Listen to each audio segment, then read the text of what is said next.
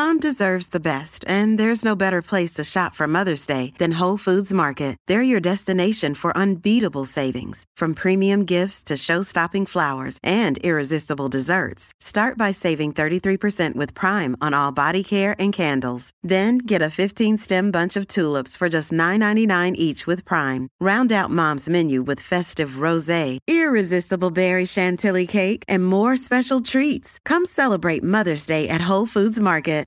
This episode is brought to you by Shopify. Whether you're selling a little or a lot, Shopify helps you do your thing, however you cha-ching. From the launch your online shop stage, all the way to the we just hit 1 million orders stage. No matter what stage you're in, Shopify's there to help you grow. Sign up for a $1 per month trial period at shopify.com/special offer, all lowercase. That's shopify.com/special offer. What's up, guys? I'm so excited to bring you this discussion today with two health experts on Alzheimer's, Dr. Dale Bredesen and Richard Johnson.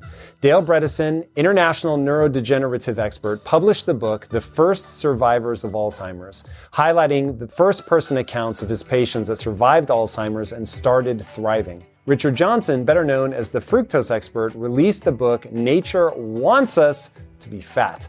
He's focused on making the very important connection between Alzheimer's disease and sugar. If you think you understand Alzheimer's disease, I promise you after this episode, you're going to think again. Alzheimer's makes the COVID-19 pandemic look like nothing compared to the 45 million lives Alzheimer's will eventually claim in America alone. And if you're between the ages of 40 and 45, you'll want to evaluate your brain function with Dale's 3-part cognoscopy that may prevent the disease for you altogether. Our two doctors also break down why an insulin-resistant brain is a problem you do not want and what you need to do today to avoid it. If you get even one takeaway that you can use to avoid Alzheimer's disease and better care for your brain from today's episode, please let us know by leaving a review and following the show.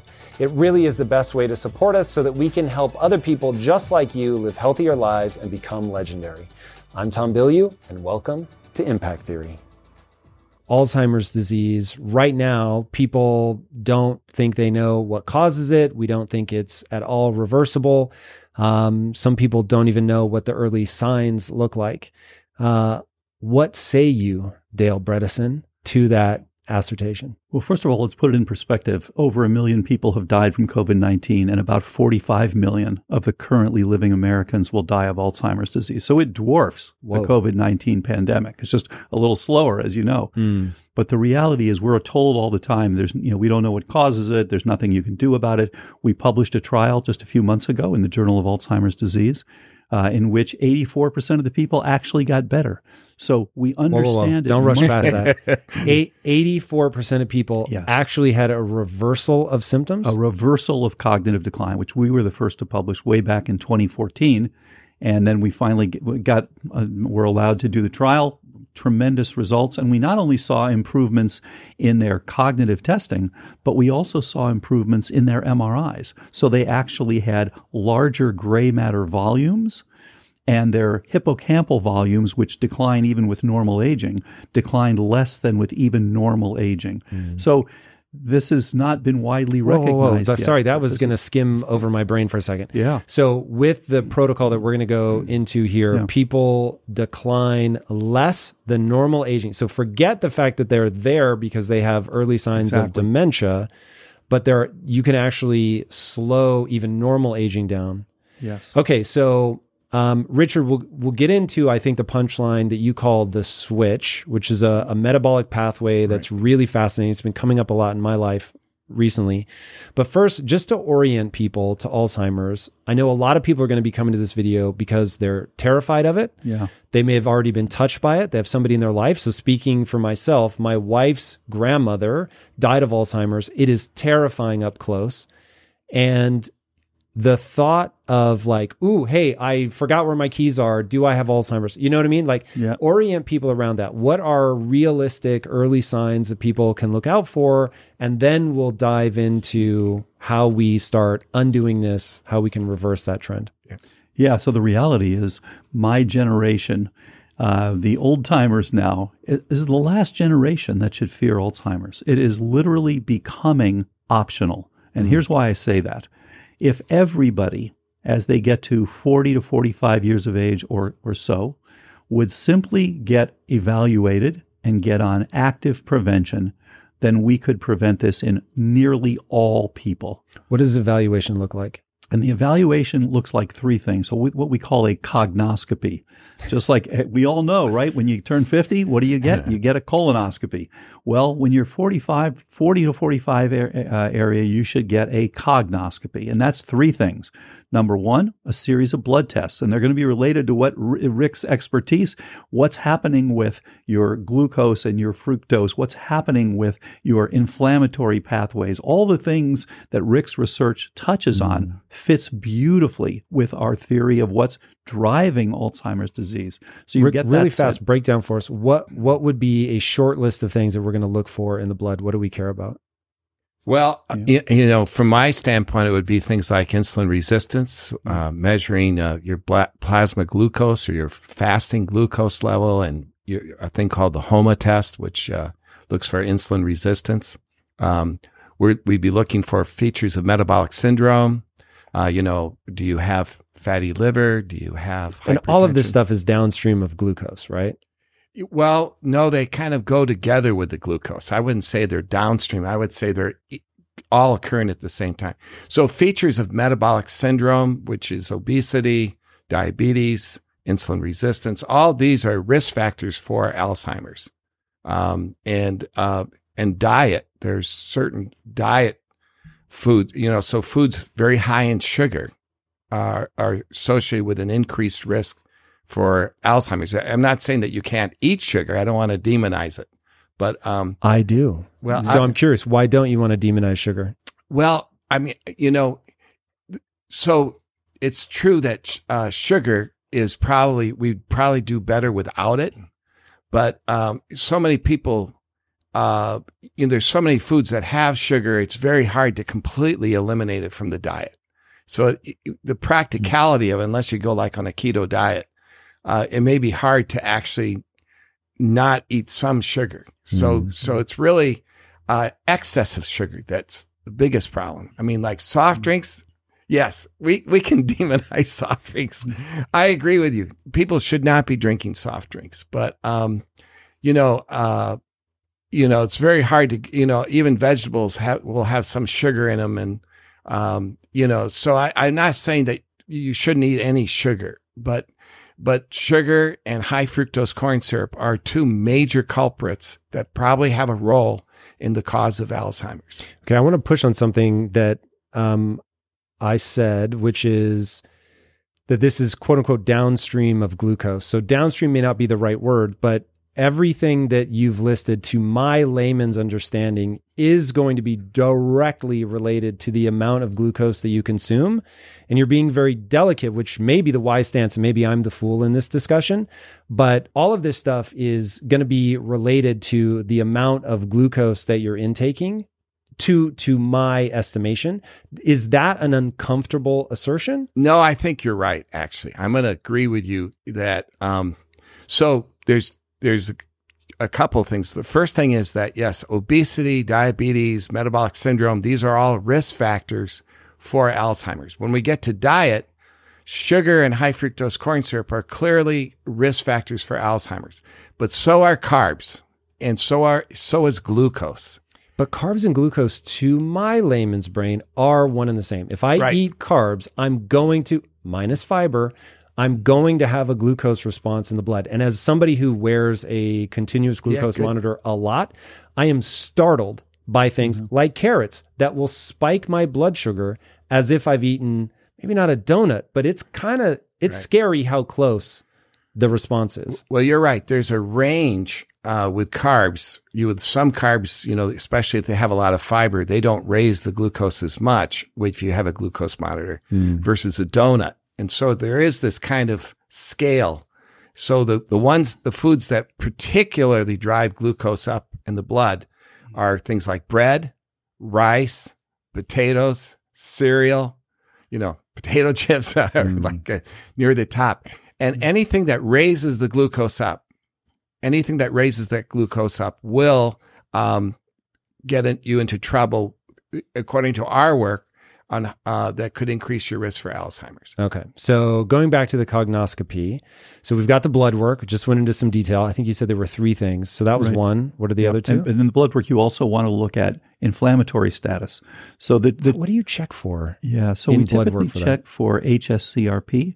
HSCRP? I've never heard of that. So that's high sensitivity C-reactive protein. This is a pentameric protein, 5 of them together that come out of your liver when you have exposure to various pathogens and immunological things.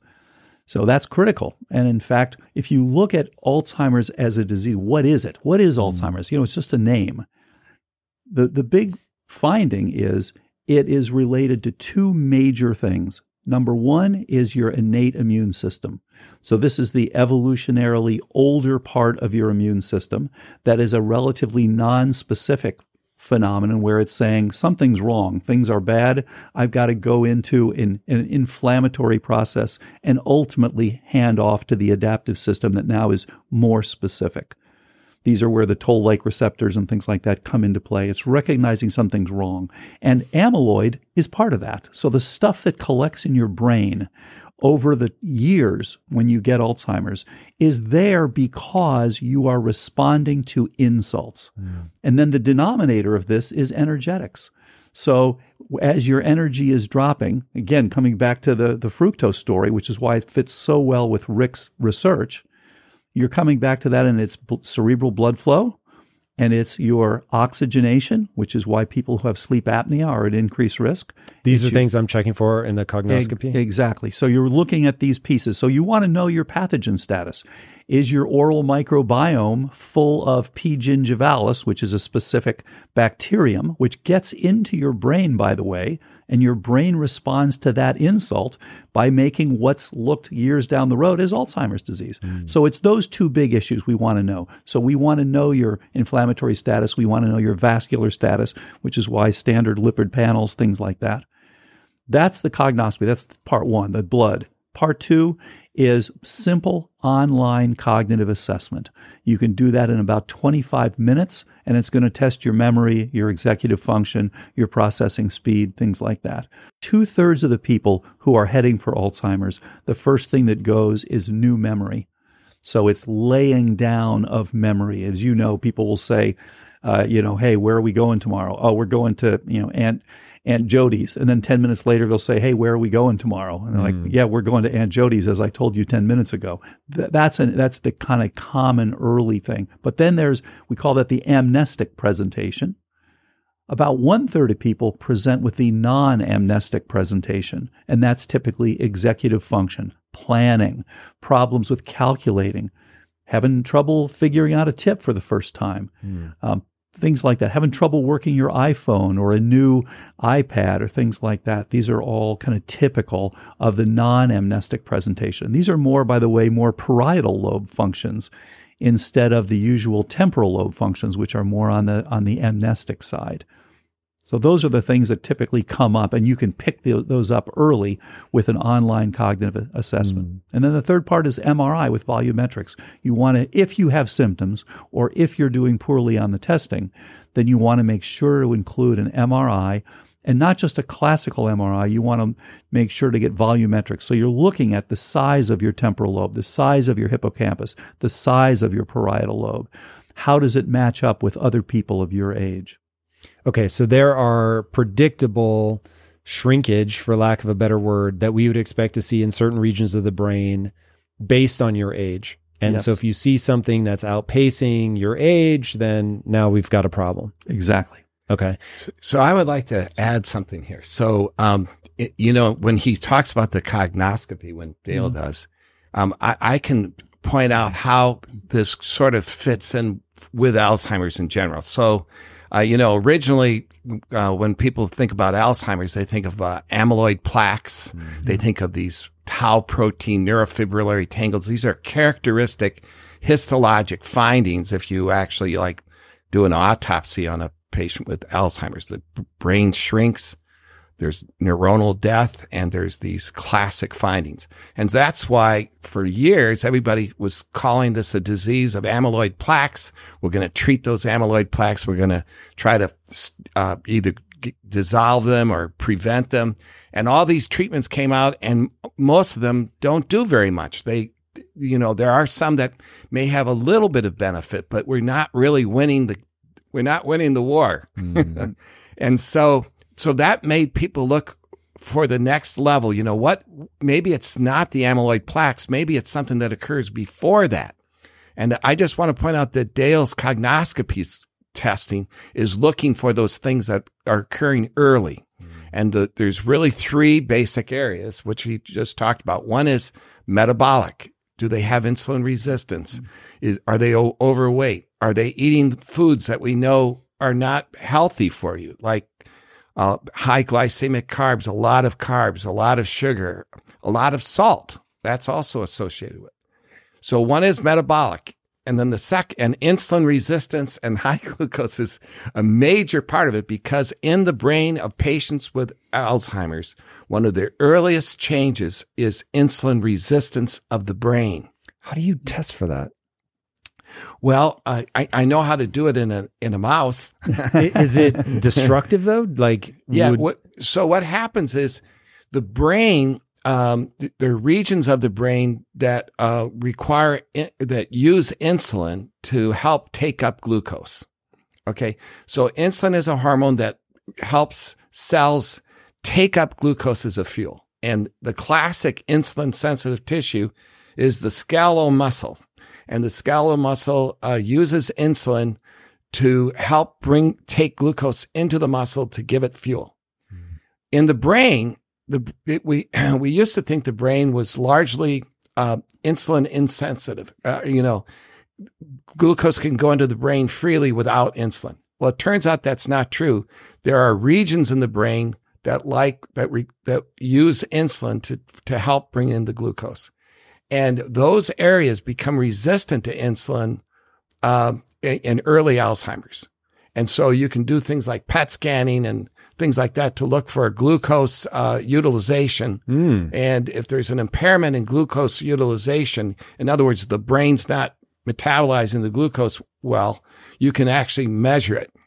And so metabolic is one of these three characteristics that you're looking at. And the other two, just real quickly, is the second one is inflammation.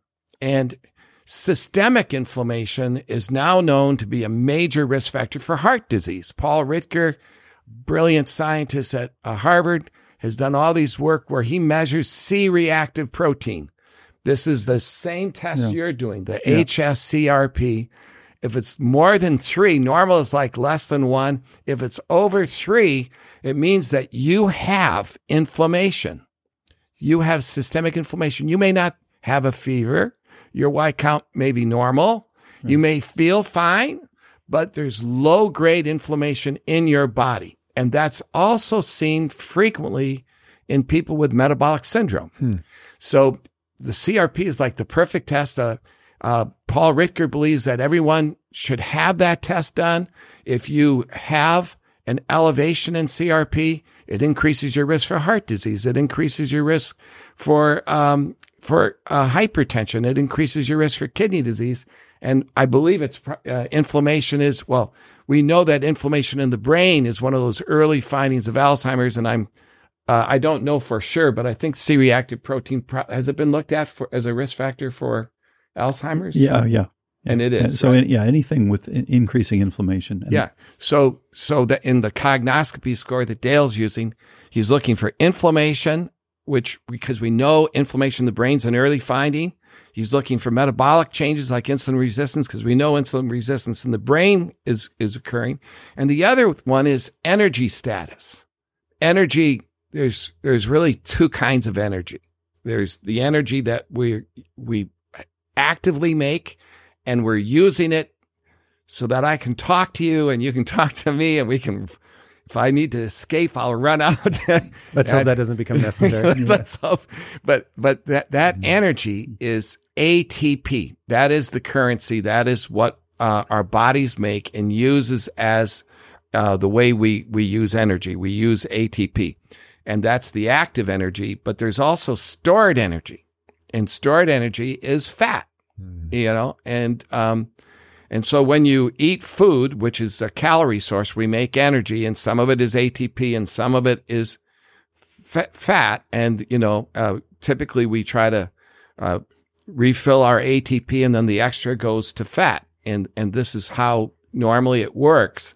And so we usually have good ATP levels. But what has been discovered in Alzheimer's is that ATP levels, the energy in the neurons is low. Early on, you can show a drop in ATP, and it gets worse as Alzheimer's progresses. So our brains don't, the neurons they're not taking glucose up as well, which is the fuel, and they're not making as much ATP. So the brain goes into a low energy state. Exactly. And Tom, you mentioned earlier, how do you check in a human if you've got insulin resistance in the brain, as Rick was saying? And some very nice work from Professor Ed Getzel out of UC San Francisco showing that if you look at neural exosomes, you can literally look at tiny fragments of cells. These are about 100 nanometers, little fragments of cells that break off from cells throughout your body. In the brain, these actually traffic through the blood. You can isolate them, and you can actually measure the insulin resistance. He's published this a few years ago. Blood test? You can do it in a blood test. Now, this has been a research tool. It's coming online, but it's not yet commercially available. But you can. So I look can't at go to someone. my doctor yet. You can't go to your doctor yet and ask for that, but it's coming. Interesting. But the PET scans probably. PET scans, yeah. And that's so the way to do that. Exactly, and it goes exactly with what Rick was saying. What is the signature for Alzheimer's? When we as neurologists look at a brain, you see temporal and parietal reduced glucose utilization. And so, it fits perfectly with this notion that you are dealing with an insulin resistant state, and the brain is simply not using this. But it's also, interestingly, not using the only other fuel it can use, which is ketones. So you have a real energy emergency state when you have cognitive decline. You're not able to use the glucose because of the insulin resistance. You actually can look at differences in signaling, but you're also not able to produce and utilize ketones because one of the things that prevents you from making ketones is a high insulin level. So it's kind of worst of both worlds. Yeah. Okay, so let's recap where we are, because I think that this is really important. And I think this is going to take us into now needing to talk about the switch and what's actually going on here. Okay, so as somebody who for a very long time, I was hyper inflamed. I didn't understand that. I always thought it was kind of funny, but you could take your fingernail and write your name in my skin, and my skin would just welt up. And my dad had the same thing, and I obviously didn't realize, hey, this means you're going to die young. I was not that sharp, unfortunately. And as I got older, though, and I didn't put two and two together, I started having chronic wrist pain. And I had burn marks on the back of my hands for years because I was icing them so often that it was like leaving this little burn mark. And I then met Peter Attia and Dom D'Agostino, and they said, oh, dude, you've got to be eating fat. Like, this is crazy. Because I was doing what I'd now call rabbit starvation. Basically, the vast majority of my calories were coming from protein. I was intaking as little fat as humanly possible because fat makes you fat, right? So I was convinced. And I'd gone low carb years before that. So I thought, well, I'm low carb. My diet is clean. I assumed my risks were like a genetic problem. And when they said, hey, you need to try going to being able to be metabolically flexible and produce ketones, so try a high fat diet and stay low carb, but actually go moderate protein as well. Let's see. Now, I hated it because I got keto flu. I did not do it well, but my wrist pain went away in like 3 days. Did you measure your uric acid? I didn't. I don't even think I'd heard of uric acid at that point, unfortunately. Yeah, because a very high protein diet can raise uric acid. Now, normally we don't think of the uric acid as being that much of a problem, but when you're on a keto diet or when you're on a low carb diet, but it can, when it gets high enough, it can cause inflammation, like big time, and it can cause gout. Yeah, gout I didn't have. But it can present like with wrist pain, knee pain, ankle pain before, without having a complete inflamed attack. Because when you're on a keto diet or low carb diet, your the ketones actually suppress inflammation to some extent. So you can have kind of like a pseudo, you have gout, but you have a high uric acid and you may have problems with it, but you may not actually manifest full gout because the ketones are anti-inflammatory. Okay, so let me press on that. So are you saying that by being on a ketogenic diet, which I will define as a diet that elicits a 0.5 millimolar or higher ketone distribution in the bloodstream, so you're on a diet that produces that, I could still be high in uric acid? Yeah, so ketones actually, so there's this really interesting aspect. So uric acid is generated from sugar, eating fructose, which is like in table sugar, and it's also in high fructose corn syrup. So you can get a high uric acid from eating carbs, that contain fructose. But you can also make uric acid from protein. And it's not as much of a problem if you're on a low carb diet, because one of the things uric acid does is it acts to convert glucose to fructose. It's like it can generate fructose in your body. But I didn't realize until researching. But if you're for on this a low episode. carb diet, you don't have that much glucose around to convert to fructose. So the uric acid, isn't quite as dangerous in a person on a low carb diet. It can often go up though to 8 or 9 or even higher. But there are many cases of people on low carb diet who will develop gout. Interestingly, it's not usually as serious an attack of gout as, and when a person's on normal diet with carbs and stuff. And that's because the ketones are anti-inflammatory. If you had to ballpark me, how many grams of protein, so I'm about 185 pounds, how many grams of protein would I have to eat to be in that state? Because my gut instinct, and you gentlemen are going to strike me dead if I'm wrong here, but my gut instinct is you could never eat enough protein to be considered high protein and stay ketogenic.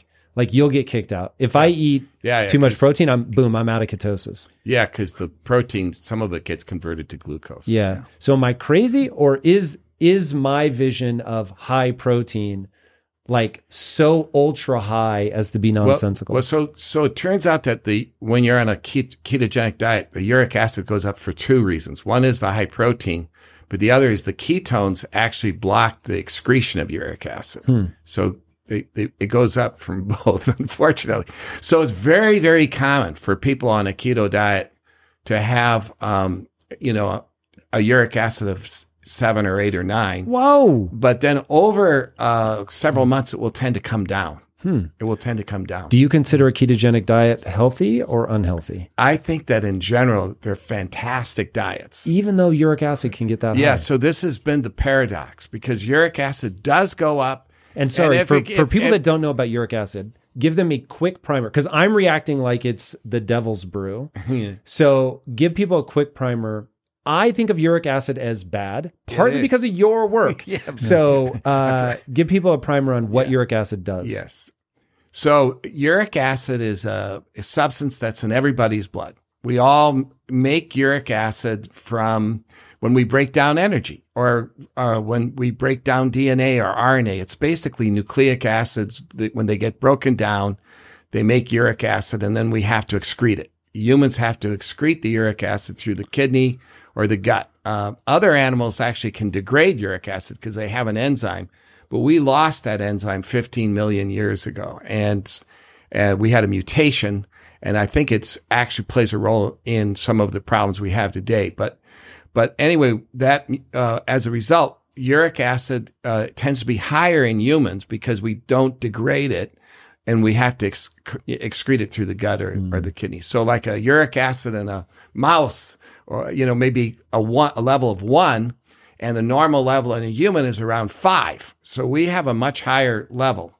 And when you go on Western diet, it actually goes from about 3 on a hunter-gatherer diet to about 5 on a Western diet. And then when it gets to 7, which is when you start eating a lot of sugar, shrimp and beer, there's sounds good to some people.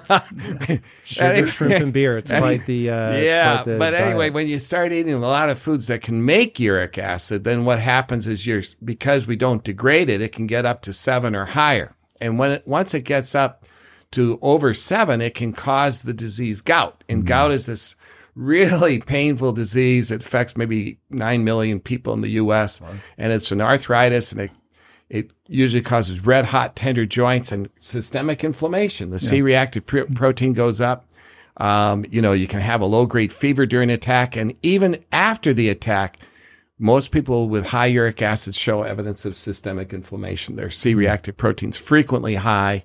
It stays high, and the reason is because these attacks are from crystals of uric acid that deposit in the joints, and they don't really go away. So the attack goes away, but the crystals are still there. Ooh. And they cause this low-grade inflammation. Recently, we discovered that they can also deposit in the blood vessels. And there was a paper in JAMA showing that 70% of people with gout have some urate crystals in their aorta or their coronaries, and it correlates with increased risk for heart disease. So Paul Ritger has been saying, inflammation is a major cause of heart disease. And the truth is that high uric acid can cause inflammation, and even when you don't have an attack of gout. And so, but what's interesting is if you go on a keto diet, so a lot of uric acid comes from the sugar, from fructose, and uric acid actually is made when you metabolize fructose, you make uric acid, but then uric acid helps convert glucose to fructose in the body. So it's like a cycle, a vicious cycle. So when you go on a low carb diet, you break that cycle to some extent because you're not eating so much carbs. But the problem is ketones block the excretion of uric acid, so your uric acid can still go up. So a real problem is that, high uric acid, is associated with heart disease. It's associated with obesity and diabetes. But the complicating factor is that keto diets, which generally helps block obesity and diabetes, can still raise uric acid. So the question is, didn't you say that ketones block the secretion of uric acid? Yes. So how is it going up if ketones are blocking it? So ketones block the excretion of uric acid in the tubules of the kidney.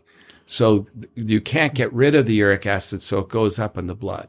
I see what you're saying. It stops us from getting it out. Yes, it stops us from getting it out. So it usually only lasts, for the first few months. But there are some people who continue to have a high uric acid. And when you say that you had evidence of inflammation, high uric acid causes inflammation. It causes pain in the wrist.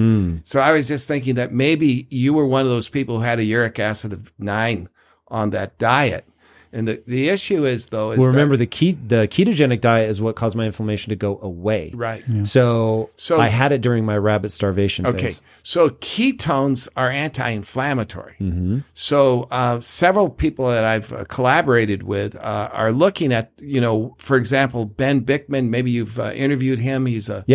So Ben's doing some studies to show that when the uric acid goes up on a keto diet, that it's fairly innocent, because the ketones are anti-inflammatory and can block the pro-inflammatory effects of uric acid. So uric acid is mainly this thing that causes inflammation, and ketones block inflammation. So it's sort of like the way to stop it. So your uric acid can go up, but if you're on a keto diet, you may not suffer from the inflammatory effects of uric acid.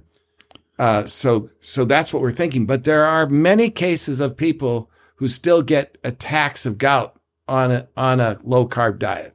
I don't know so much about a keto diet, but so that, it's a balance of a good guy, the ketones, and a bad guy, the uric acid. And so which one dominates could be important. But in general, a low carb diet and a keto diet are diets I recommend in general. Aggressively. Critical distinction here.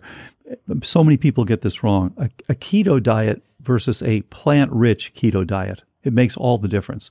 So for brain health, you want a plant-rich ketogenic diet with appropriate periods of fasting. So you want to get the ketones up, you want to have the low carb diet, but you don't want to have just a pure meat diet.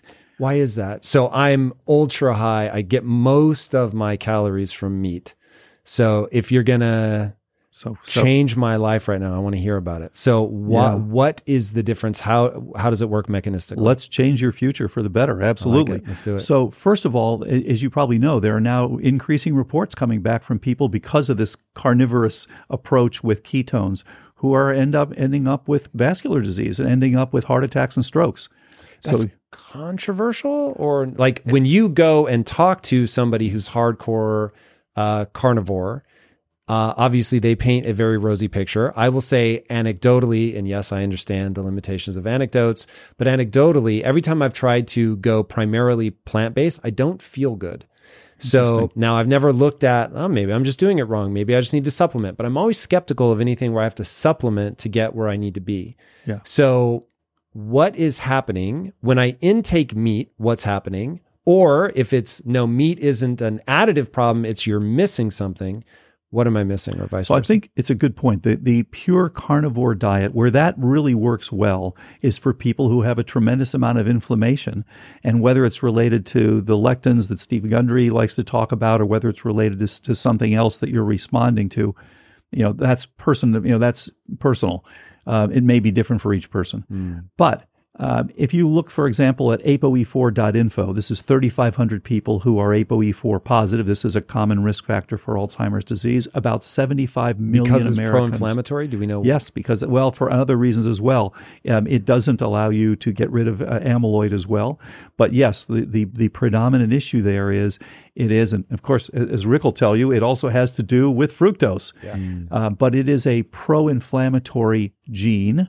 It is at the primordial ApoE, and it's interesting because it was different in our ancestors, so that the simians, as we became the hominids between 5 and 7 million years ago, the initial was we were all ApoE4 homozygous. For 96% of hominid evolution, we've all been ApoE44, which today confers about a 70% lifetime risk for Alzheimer's. It's the dominant way. We've got 75 million who have a single copy in this country. We've got about 2 million, about almost 7 million, 2% of the population, in other words, that has 2 copies. And they're at very high risk for Alzheimer's disease. And so the point here is that they have to be careful about a carnivorous diet. Because they tend to jump up their LDL particle numbers, they tend to jump up their triglyceride to HDL ratios, and they're at high risk for heart attacks and strokes. Now, again, if you're going after inflammation and you don't have issues with your vascular status, then it's probably fine to have a carnivorous diet. But for most people, and certainly for Alzheimer's disease, the phytonutrients, just take one of many polyphenols alone. High polyphenol associated with lower Alzheimer's disease. Take the risk. We've all heard so much about lecanemab, which was supposed to be this miracle drug. It's the only one of the anti-amyloid antibodies that seem to have an effect. It doesn't make you better. It doesn't keep you the same. It slows your decline in Alzheimer's in the early stages by 27%. Wow. Now, what does better than that multi-billion-dollar drug? Extra virgin olive oil alone did better than lecanemab. Can I add that to a high meat diet and get the same effect? You can certainly add it to a high meat diet, but you have to remember that you're missing the polyphenols, you're missing the phytonutrients, you're missing the high fiber. Now, what do you do for fiber? Well, so I do eat vegetables. Okay. It's just that I would say 65 to 70% of my calories come from eggs and animal protein. I guess that is animal protein, meat. And then the remaining 30 to 35% is vegetable matter. Okay. So at least you're staying away from the high carb, which is great. I don't touch carbs. My diet is very what I call clean. I'm always looking to improve. But so I eat a lot of eggs. I eat a lot of red meat. I eat a lot of pork. I eat a lot of fish, beef, if I didn't ever say that. So those are my mainstays. And then I cycle through maybe 10 different vegetables. Okay. And lots of extra And what are virgin your olive oil. ketone levels? Lots. I'm not on a ketogenic diet now, so I can feel, though, when I click in, probably I could tell you if I hit 0.7. I might miss a 0.5, but because I intermittent fast a lot. Yeah. And I tracked religiously my intermittent fasting over an 18-month period, and it came out to be about 17 and a half hours. And that includes weekends, holidays, everything, just over the whole time, about 17 and a half hours. So, I mean, some days I'm going 19, 20 hours. Right. So at that point, I'm going to kick over into ketosis. So I'd be at a 0.5, 0.75, somewhere in there, and I can feel that. Yeah. So I would say right now I can tell you I'm not in ketosis just because it's a weekday, so probably only did 16, 17 hours. Great point. And do you know your ApoE status? I don't. So this is, in fact, I want to ask you more about this. So if for however much of our evolutionary past we were double ApoE4, and 96% of our was evolution. Well, so what has changed now? Is it diet? Is it some other genetic mutation that makes ApoE4, or is it that we live longer that makes that such a problem? Why aren't monkeys having an issue with this? So interestingly, monkeys have a different ApoE. And there were multiple mutations between the chimp, for example, between our common ancestor and the first hominids. And so we picked up a specific mutation, which is an arginine actually instead of a threonine. And you have what Professor Robert Maley, who discovered ApoE, has termed a domain interaction. So if you have ApoE4, your ApoE looks like columns on a house. Basically, it's held together because you have a positive charge interacting with a negative charge. However, then just about 220,000 years ago, so relatively recently in terms of overall evolution, ApoE3 appeared. And then just 80,000 years ago, ApoE2 appeared. And these are less pro-inflammatory. So guess what? You're not as good at fighting off, you eat raw meat that's got microbes in it. You're not going to be as good at fighting off the infections. With an ApoE3 or 2. Exactly. And also you don't do as well with starvation. Again, comes back to Rick's work with fructose and with this approach that you're taking in periods of starvation. But it gives them less inflammation, so that they tend to live a few years longer and they have a much lower likelihood of Alzheimer's disease. And what's changed is the way we live. What's changed is what we're exposed to in our homes with mold and mycotoxins, the sugar that we're eating, just Rick's research. These are the things that have changed. We are not. We don't have the same sort of intake of plants. We do have a lot more carnivory. So all these things have changed. And this is why, you may be in perfect shape, and you can certainly check that out with a cognoscopy. See where you stand with your metabolism, with your vascular status. And I don't know if you've looked at your carotids or you've looked at your... but it's been 7 or 8 years. Yeah. So if your vessels are looking good, and you've probably seen these pre-nuvo scans, you can look now your whole body to see if you have any early tumors. You can look to see whether you have early changes with your microvascular status in your brain. These are good things to know. You guys know I have a very strict diet that I stick to, except for very special occasions. And I do that so that I can bring my best every day to what I'm doing. And a big part of that strict diet is high quality animal protein, and my go-to source of trustworthy meats and seafoods with no added hormones or antibiotics ever is ButcherBox. ButcherBox is a premium meat subscription service that delivers 100% grass-fed beef, free-range organic chicken, pork raised crate-free, and wild-caught seafood, all directly to your door. I cannot recommend ButcherBox enough. When you eat ButcherBox, you are giving your body the best possible building blocks to work with so you can reach your full potential. You've got to take care of yourself at a cellular level if you want to hit your peak consistently. So ButcherBox is the key. Sign up at butcherbox.com/impact and get our special deal. ButcherBox is offering our listeners a free for a year offer plus an additional $20 off. And that means you can choose salmon, chicken breast, or steak tips free in every order for a year. Sign up today at butcherbox.com/impact and use code IMPACT to choose your free for a year offer. Plus, get $20 off your first order. This show is sponsored by BetterHelp. You will never be able to reach your full potential if you are riddled with stress and have a lot weighing on your mind. I can tell you from my own experiences with stress and negative thought loops, you have to find a way to work through whatever it is that's weighing on you if you're going to have any hope of achieving your goals. Therapy can be an option for working through things, and for an online therapy option that is super convenient and flexible, be sure to check out BetterHelp. With BetterHelp, everything is 100% online, and getting started is quick and easy. A brief questionnaire matches you with a licensed therapist, and you can switch therapists at any time for no extra charge. Get things off your chest, process through things with BetterHelp. Visit betterhelp.com/impact theory today to get 10% off your first month. That's BetterHelp, HELP.com/impact theory.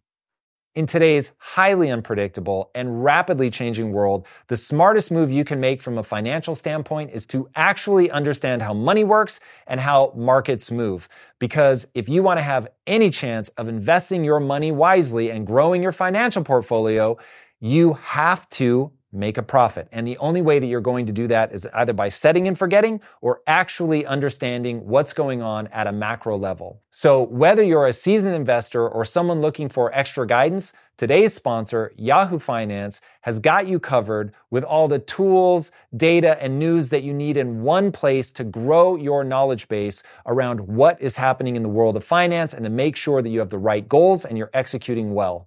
Yahoo Finance makes it easy to consolidate your accounts so you can effectively and efficiently manage your entire portfolio.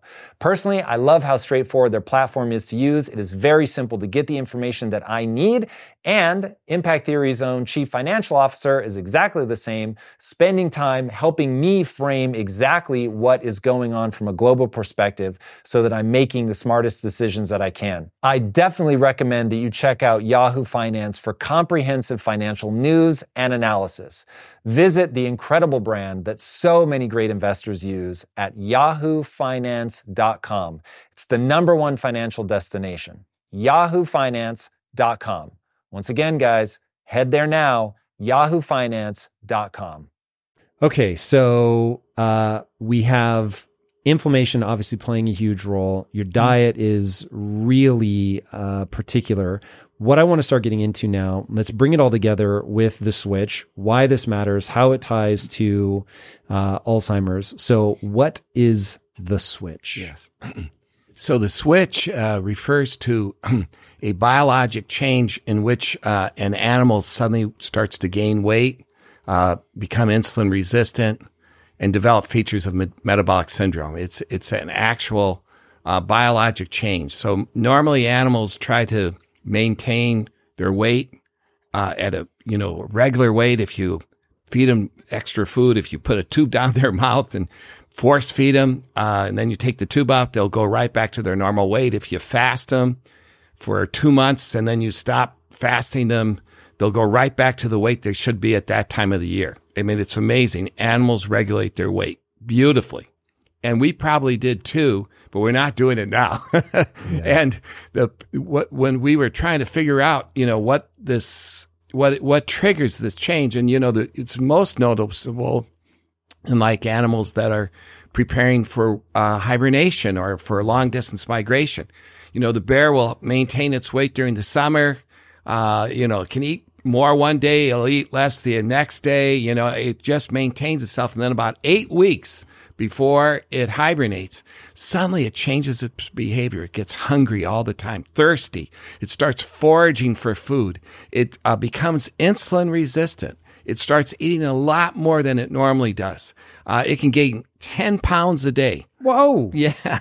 They have a contest to take a picture of the fattest bear on the internet and in the fall, because they get really, really fat. These hibernating bears, before they hibernate, they want to put on that fat. And then when they hibernate, they will not eat, they'll go to sleep and they'll not eat for like 6 months. They won't drink water, and they use that fat to produce energy. That they live off their fat. So fat is a good thing in nature. My book, Nature Wants Us to Be Fat, talks about this.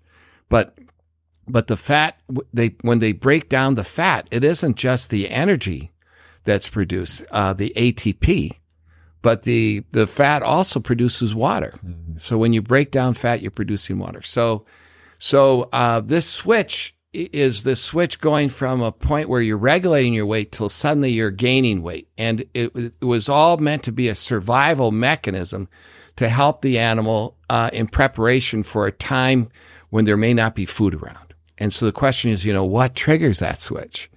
And it turned out, from our work, we were convinced that the major trigger is fructose. And fructose is a sugar. It's in fruit and honey, which we think of as healthy, but it's also in table sugar. It's in high fructose corn syrup. In table sugar, half of the table sugar is fructose and half is glucose. And we eat a ton of sugar and we eat a ton of high fructose corn syrup. So we get a lot of our fructose from added sugars. Maybe 15% of the average American diet is sugars. Oof. But we also can make fructose, as I mentioned earlier. And we can make it in every organ, including the brain. And the thesis for what causes Alzheimer's is that it's fructose production in the brain that's causing Alzheimer's. And you make fructose from glucose. That's the only way. You can only make fructose from glucose. So when you're on a high-carb diet, you're making fructose all the time, and especially high glycemic carbs, because when the blood glucose goes up, that triggers the conversion to fructose. You got more substrate, to convert the glucose to fructose. As there's more glucose, there's going to be more fructose made. And and salt turns out to activate that conversion as well. So it turns out that salt can increase fructose production. And red meats have been associated, these umami foods, they can help convert the glucose to fructose. And so red meats, salt. Why? Yeah, why red meat? Because they contain purines that raise the uric acid, and the uric acid can help convert glucose to fructose. So you got two major mechanisms. So when you make fructose, you make it from glucose. So high carb diets are, a big way to get it. But then salt and red meat can trigger the conversion of glucose to fructose. Now, I'm going to answer, your question: is red meats okay for you? And you're not on a high carb diet. So, red meats are associated with Alzheimer's. There are a couple of papers that show increased red meat intake is associated with Alzheimer's. That's scary for people who are on a carnivore diet, but it may not be true for people on a carnivore diet, because according to our work, it's the fructose that causes the problem in the brain. It's not the red meat. And the red meat makes uric acid, which may not work very well to convert glucose to fructose on a low-carb diet because you don't have a lot of glucose around. Now, if you're eating a lot of protein where you're making enough glucose, maybe that becomes a problem. But in general, this might answer your this issue of, is red meat bad? Plant products are probably better in general for, on the regular diet. But if you're on a carnivore diet and you're not eating a lot of carbs, you may not have that. It's conceivable you may not have that problem. Probably don't. Very interesting. And if I remember right, salt is the same way. Yeah. So if you're eating a lot of salt, right, and you have glucose in your system, then that's going to be converted. But Absolutely. if you have salt but no glucose, then Absolutely. the odds are it won't. Yes, There's nothing to absolutely. transfer. Absolutely. That's why salted French fries and salted pretzels and salted potato chips are so bad, because the carbs, the potato chips gives you the glucose, the pretzels give you the glucose, but the salt helps convert that glucose to fructose, and it will do it in the brain. We have given high salt diets to animals, and we can show an increase in fructose production in the brain. And there's a Dr. Sherwin at Yale who gave glucose and just infused glucose in people, And if he brings the blood glucose up, we know it gets converted to fructose. And he showed in people that brain fructose levels go up.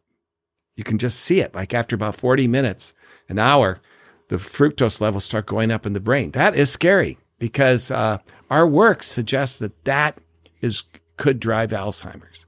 It's been known for a long time that diabetes increases the risk for Alzheimer's.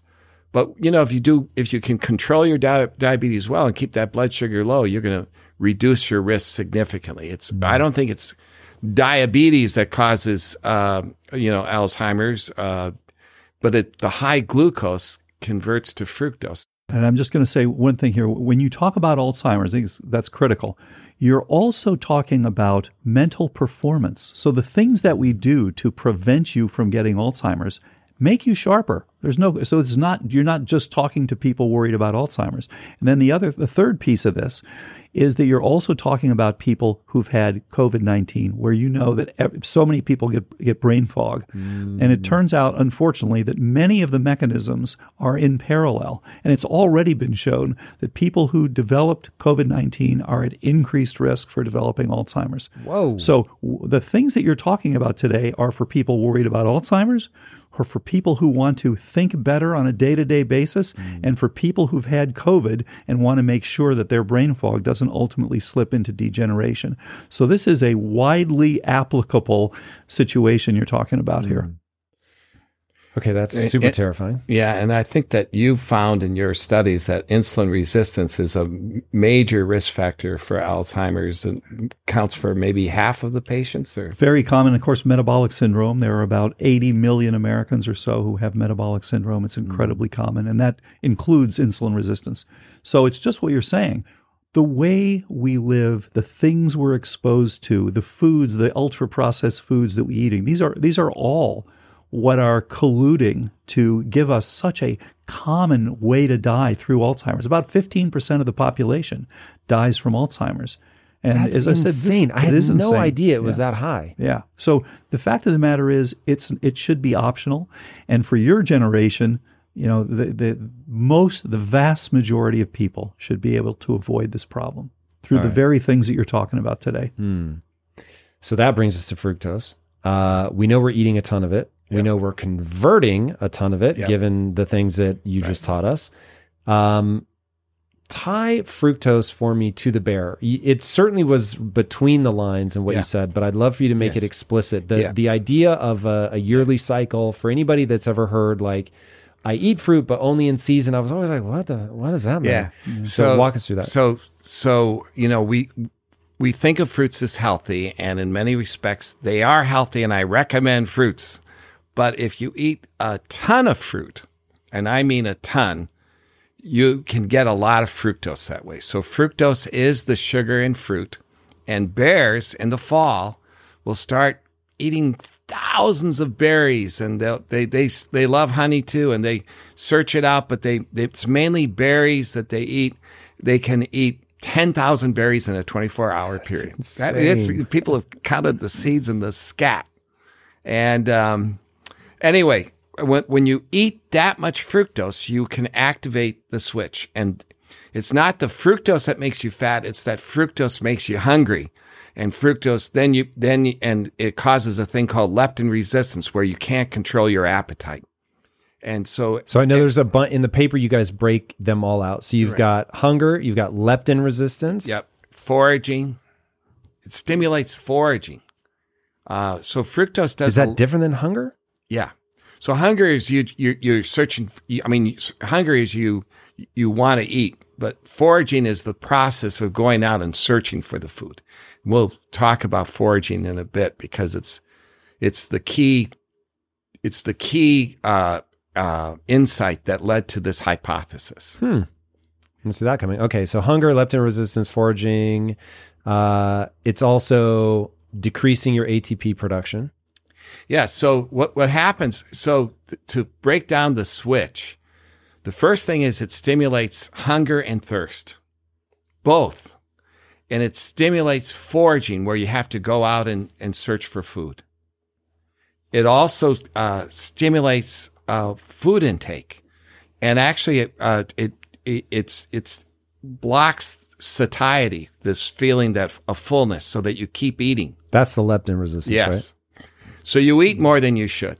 It blocks the break within the cell. It has this unbelievable trick that it does. And the trick it does is that it lowers the ATP. You're eating calories. You think your ATP levels should go up. But remember, energy is both stored energy and active energy. And what it does is it stuns the mitochondria. The mitochondria are the energy factories that make ATP. So they turn the mitochondria down, and ATP production by the mitochondria goes down. So where does the energy go? It has to go to the stored energy, which is fat. And it blocks the breaking down of fat to replace the ATP. So the ATP levels stay low for quite a while. Like if you drink a soft drink, I can do an NMR of your liver and your ATP levels are going to fall and they're going to stay low for a while until they eventually recover. And during that time, it stimulates hunger, foraging, and it's blocking the oxidation of the breaking down of the fat. So the fat accumulates. Calories are going into the fat, but you're not breaking it down. So the fat stores go up. ATP levels stay low. The low ATP levels are like this alarm signal. Hey, I don't have enough energy. I'm in a low energy state. I'm going to eat more because my body's telling me that I'm in a low energy state. And so your blood pressure goes up to help maintain circulation. Pressures go up in the kidney to help facilitate excretion because it thinks that you're under attack. I'm under attack. And that's what fructose does. It's the only nutrient that lowers ATP in a cell.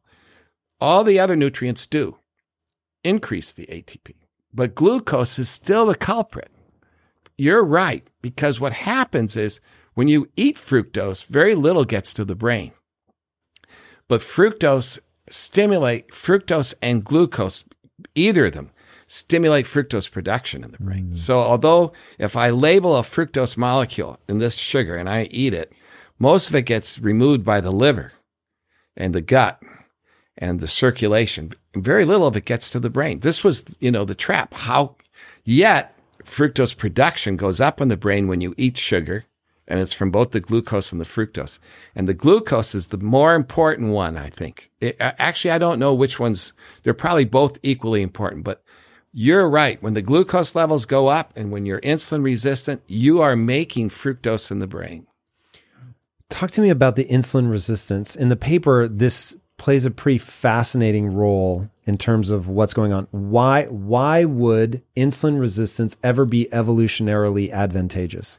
Yeah. So it's pretty complicated, but I'm going to break it down to two things. So first off, there's the insulin resistance in the muscle.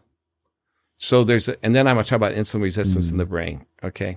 So when you eat fructose, you want to, it sets off an alarm signal that says, hey, I'm under attack.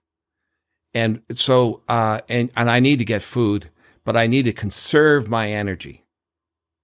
So the way the body does that is it stimulates foraging, which requires energy, right? So you have to go out and find the food. That's going to cost energy. So it drops the resting energy. The resting energy metabolism, when you're not doing anything, drops. And so animals will kind of huddle. They'll kind of like become couch potatoes, because when you're not doing anything, you kind of go to a lower energy state. And this helps conserve energy. So it's all about the animal thinks it's running out of energy. So when you're not exercising or you're not foraging, your energy goes down. And when you are foraging, you can maintain the energy you need. Okay. And insulin resistance has a role in dropping that resting energy because your skeletal muscle uses a lot of energy.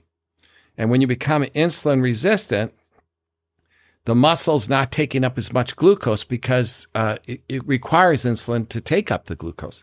So you become insulin resistant, you lose the muscles kind of going into a low mode state, low energy mode.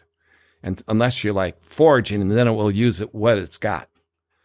And then also the glucose levels will go up in the blood because there's less going into the muscle. And there's certain regions of the brain that don't require insulin, and they can use that glucose to help think. And thinking is critical if you're going to survive. You know, if you go into energy, drop your energy needs, you still want to be able to think it through.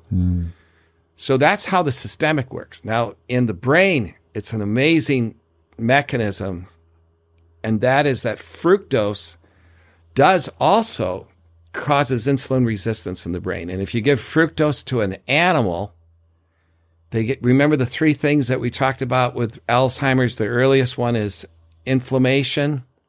Fructose, if you give fructose to an animal, they get inflammation in the brain in the same sites, the hippocampus, which is the memory centers. The second thing is if you give fructose to an animal, they get insulin resistance in their brain that you can prove. And they also get mitochondrial. Remember how fructose blocks the mitochondria and suppresses the ATP? You see that when you give fructose, and it's in the same sites where Alzheimer's occurs. So the three characteristics of Alzheimer's, which is low energy, low ATP, mitochondrial suppression, insulin resistance, and inflammation, these are all what fructose does. Not just systemically, but when you give fructose to an animal, it happens in the brain. And if you raise glucose, fructose goes up in the brain, and you see that. So that's really interesting. So why would we want the brain to become insulin resistant? And this was the twist. And thank you, Dale, and thank David Perlmutter and our discussions with other neurologists as well to try to understand this. But it turns out that foraging is a specific behavior that requires activating some regions of the brain and inhibiting others. It isn't like, hey, I'm just going to go out and, find a deer, It isn't quite like that. So to forage, you actually have to develop exploratory behavior. It requires you to go into areas you may never have been. So there's an exploratory component. You have to be able to move fast. So that your locomotor activity, you have to just keep going. You can't take too many breaks because you got to find that food. You have to have good visual cues so that if you're looking around and you see a piece of food, something that you can eat, you catch it. And the visual cues have to light up. Some people, if there's a piece of cake in the room, you find it immediately. Then I know where the cookies at all are. times. Right? Yeah, I know where those chocolate cookies are. Anyway, so the visual cues have to, and then there's certain regions like you have to decrease your self-control. You don't want a lot of self-control. A lot of our cortex is involved in self-control. This is terrifying. The frontal cortex is, it tells you, I don't want to go into that cave because there could be a lion in there. But you don't want to have that much self-control because if you're trying to find food for your life, you've got to be brave enough to go in there. So bravery, impulsivity, short attention. You have to scan things around. You can't deliberate. If you deliberate and focus on one thing for a long time, you're going to miss everything. So it turns out that there's regions of the brain that are important for attention, deliberation, self-control, impulsivity, and certain regions of the brain. There's this one region of the brain that you stimulate it and animals forage. And that, if you give fructose to an animal or fructose, this is involved in foraging. If you give fructose to a human, they've actually shown that the blood flow to the frontal cortex goes down. Blood flow to the temporal and cortex goes down. Blood flow to the hippocampus goes down. It's trying to reduce the activity there, and also it's associated with impaired glucose utilization in these areas, and insulin resistance in these areas. So the fructose is working to create insulin. So there's less fuel going in. There's less fuel utilization. It saves energy. 20% of our energy is from the brain. So this is another way to conserve energy, but at the same time, it's reducing our self-control. allowing us to be more impulsive and allowing us to forage. So great state to be in if temporarily you need to go be in beast mode, get as fat as you can because you're about to hibernate, but really atrocious if we leave that switch on all the time, which is what we're doing now. So Dale, walk me through. So we have this evolutionary advantage, which allows us to survive this seasonal cycle where we know there are going to be times of plenty and there are going to be times of lack. And so we have to be able to survive the times of lack. So by breaking our metabolic efficiency, by leaving some of the glucose in the bloodstream so it can be used to store fat, by triggering the desire to go forage and all that, all good in a sort of micro moment. Why do they lead to Alzheimer's when the switch is left on? Yeah, great point. And, I just come back to what Rick was pointing out a minute ago, that foraging, you've got, one of the most common things that happens with Alzheimer's patients is they wander. That's why they put signs on the back of these patients. And what do? They wander off. And you say, what are you doing? Oh, I'm trying to go home, or I'm trying to do this, or I'm trying to do that. Well, this is foraging behavior. Jesus. So what happens is that this is very much analogous to the issue of stress that is then resolved versus chronic stress. We all know that you get a little stress, it is hormetic. You actually get this hormetic response where you do better with ongoing stress, and then it's resolved. Then you have some stress, and you're now you're making more stem cells, you're responding. A little bit of bad is good for you. Exactly.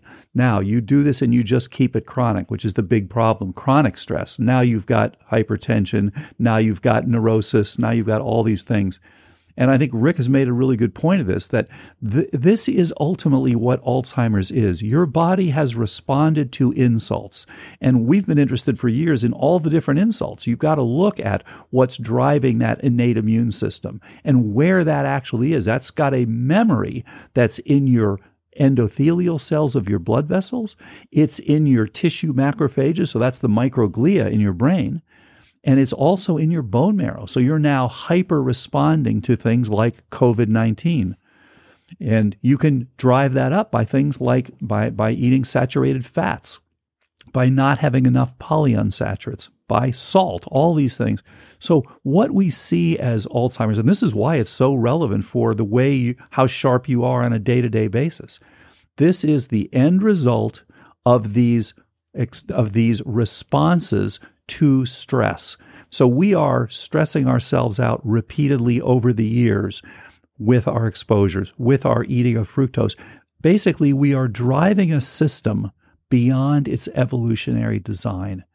We were not made to eat a lot of sugar, and we're doing it. It's just like, you jumping out of a window from the second or third story. You might survive a few times, but you do that, 10 times a day for 50 years. You're going to have some major rheumatologic and orthopedic problems. So we are triggering this thing, and unfortunately, that we're actually making, each time you activate your innate immune system, which you can do with fructose, each time you're turning down your mitochondria, just as Rick was explaining, your body makes a little amyloid. What is it there for? It is there to respond to insults. It's really interesting stuff. It coats the bacteria. It actually is antibacterial, antiparasitic, antiviral. It's an amazing molecule. It's actually there to protect you. But part of that, and this is what I was asking Rick about last night, because to me, this is the billion-dollar question. Why is it that your body has brought together the thing that is your innate immune system that is responding to these insults, trying to help you, but it's put that together with reducing your energy and literally downsizing your network? And that is the surprise here, that your body hasn't evolved a way to say, I can get rid of the P. gingivalis or the herpes simplex, another common contributor to long-term activation of your innate system. People who treated their outbreaks in Taiwan had an almost 80% lower likelihood of developing dementia. Just striking results. How do you treat it? simple acyclovir, valacyclovir, things like that. And that works because it's reducing the amount of time that the brain is under assault, basically? Exactly. So you're reducing the thing that's actually driving your innate immune system to stay on. And I think do they have to treat that chronically, or is that like if they have a flare-up? They typically were doing with flare-ups, but yeah. So some people will do it if they're having a lot of flare-ups, they'll do it chronically. So what's happening is you're seeing a system that has defended itself quite successfully. You can see people with massive amounts of amyloid in the brain who are still quite normal cognitively. It's when this stuff is now giving the oligomers, you're taking these big lakes of amyloid and you're now making the oligomers from that. It's a little bit like taking troops and sticking them in a fort. As long as they're in the fort, they're not out shooting and killing the populace. But when you open the fort, when you're now continuing to poke the bear, basically, you're now going to be bringing these things out that are both downsizing and protecting. And your body your brain is making a choice saying, I've got to fight these invaders, so I'm going to live with a smaller brain. I'm going to live with fewer synapses. And it's the loss of synapses that is the big problem. We're losing our processing speed. We're losing our ability to lay down new memory. And the interesting thing is, this is a program. Your brain is deciding, look, you in your life have done all these wonderful things. You've got enough to live successfully for years. So if you've got to give up something, if I said to you tomorrow, Tom, you can wake up and either have you're not able to store new memory, or you're not able to speak, calculate, do your job. That's an easy choice. And that's the choice your brain is making. Woof. Okay, so what is going on? That makes it shrink back. It's under assault. I get that. But why is the solution to not form new memory? Is it just resource allocation? It doesn't have the resources, or? Yes. So your supply and demand is now mismatched. So you can put your resources into fighting the pathogens, or that's where the inflammation part comes in. Or you can put it into things like your mitochondria, building synapses, making and keeping your memory. And this is why getting rid of those problems, having the extra virgin olive oil, keeping your inflammation low, keeping your fructose low, these things are all so critical for you to be at your best when you are making and keeping new synapses, making and keeping new memories. So talk to me really fast about the polyphenols. What are they doing? Are they protective against something, or are they giving me a building block that I need? Yeah, there are several mechanisms, but they are, to some extent, they're having an anti-inflammatory effect, and they're supporting your mitochondrial function. What Dale has talked about is that there are probably multiple mechanisms leading to Alzheimer's, and there's infections, toxins.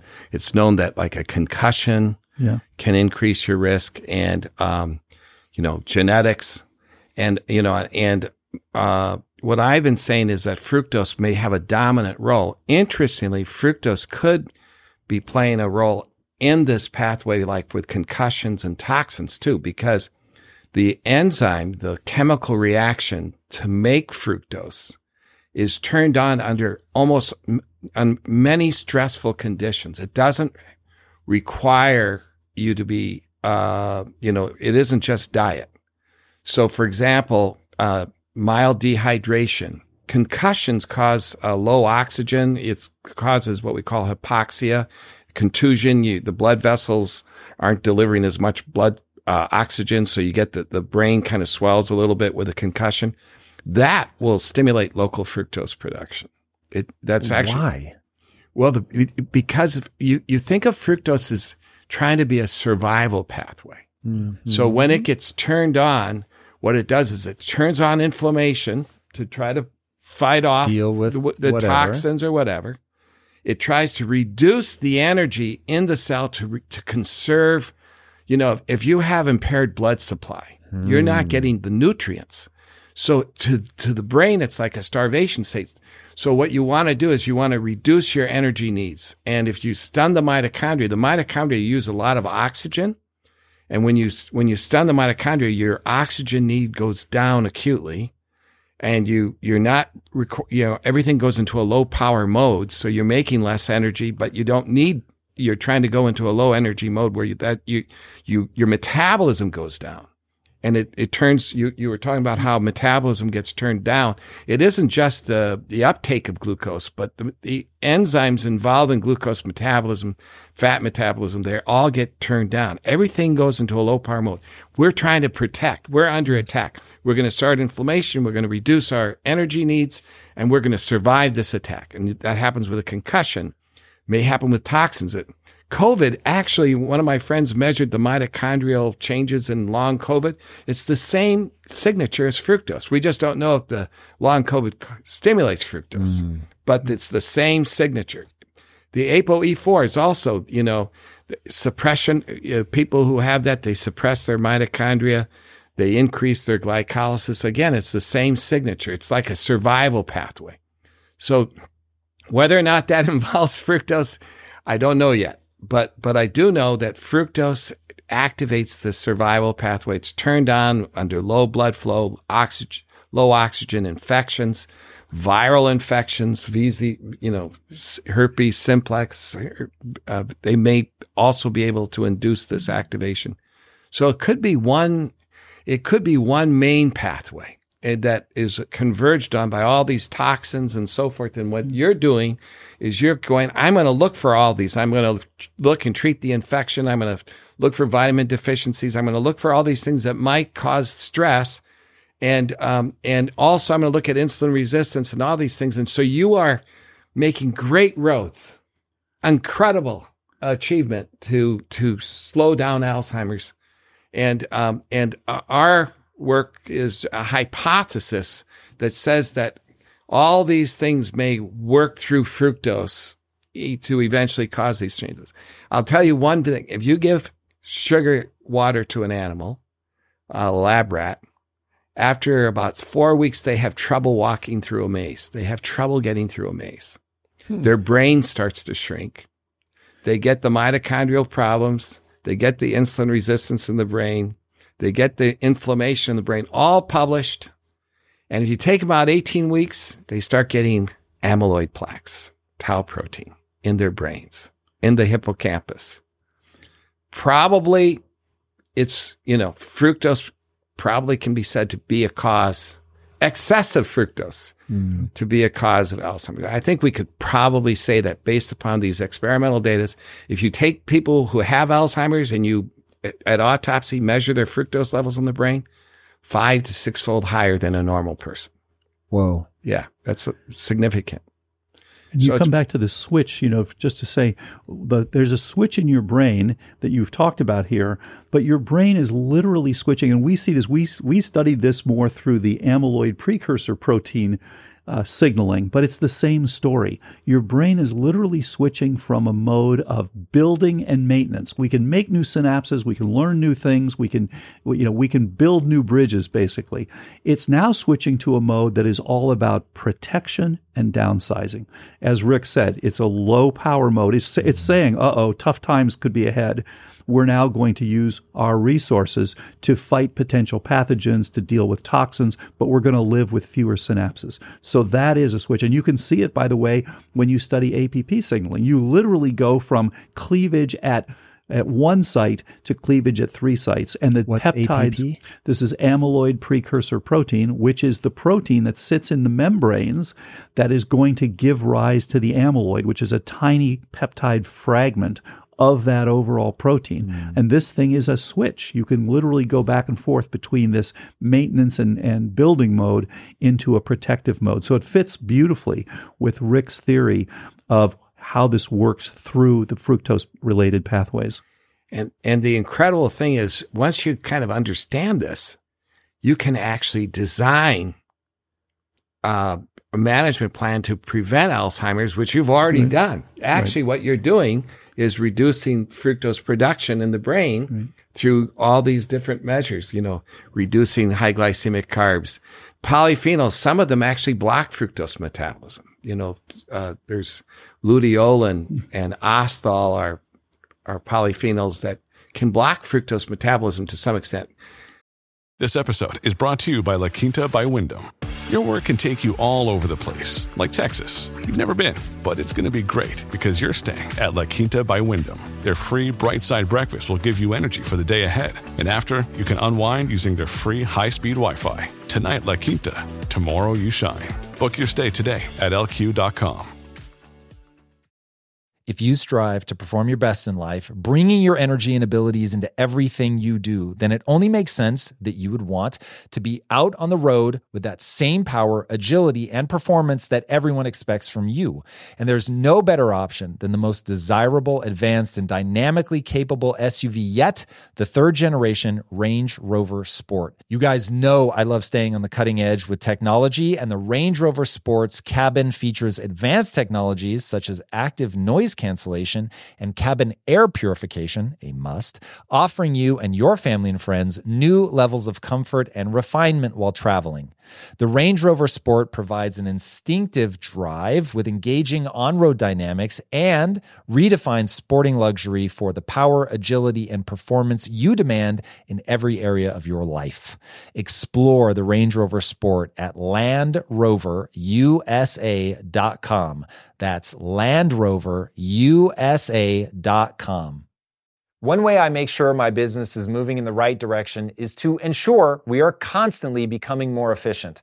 Because in my experience, inefficiencies will eat away your profits and leave you with a dying business. But with the right technology, your business can get the insights it needs to become efficient and ultimately unstoppable. And that is why I recommend you check out NetSuite by Oracle. NetSuite is the #1 cloud financial system, bringing accounting, financial management, inventory, HR, all of it into one platform and one source of truth. You improve efficiency by bringing all your major business processes into one platform, slashing manual tasks and errors that are massively inefficient. Guys, inflation is no joke. So check out NetSuite and see how you can cut costs and boost performance at the same time, like the 37,000 companies that have already made the switch. By popular demand, NetSuite has extended its one-of-a-kind, flexible financing program for a few more weeks. Do not wait. Head right now to netsuite.com/theory. Again, that's netsuite.com/theory. Get the information you need. Head to netsuite.com/theory. Wow, this is really coming together for me. So much so that I'm going to recontextualize my initial statement at the beginning of this. So at the beginning of this, I said, this is all downstream of glucose.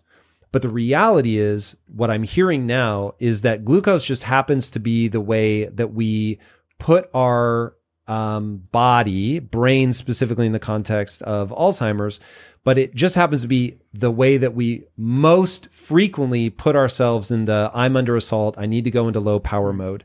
But the reality is there's many different, let's call it 4 or 5, whatever ways that we can put our brain and body in the I need to go into low power mode. I need to protect. I need to survive this insult. So from a brain perspective, it could be a concussion. From a brain perspective, it could be diet, glucose. From a brain perspective, it could be a virus, could be bacteria.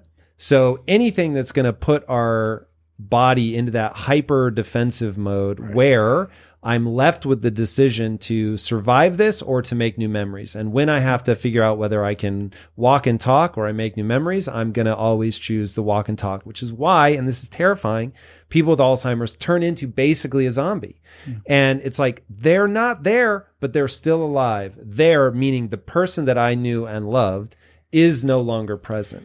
Yeah. But the reality is that they've just so chronically been in low power mode that everything is offline. Yeah. Now, you hinted at this and you said it outright at the beginning.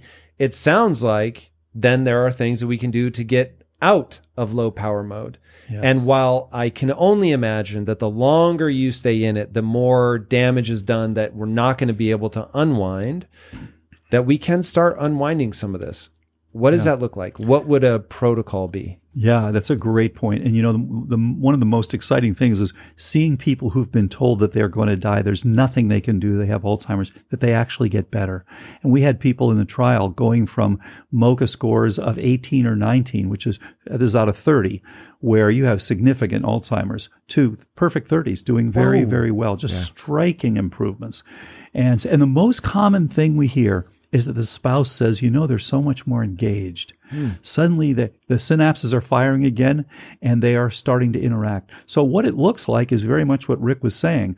We are looking for all the different contributors because they are different from person to person. But again, as Rick has pointed out, you could argue that the most common insult that our brains are undergoing is glucose and fructose related. But we do see people where it's about their oral hygiene.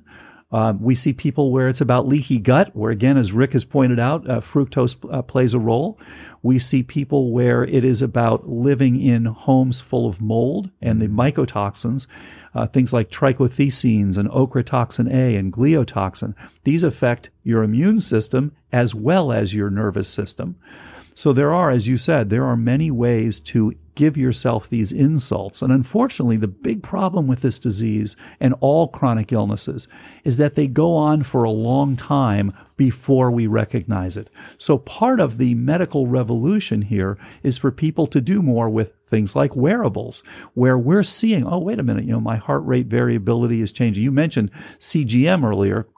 So continuous glucose monitoring, great. If you're going off scale, and by the way, we see the other half of that as well. People who are eating high-carb diets go to bed, wake up at 4 a.m. with a glucose of 45.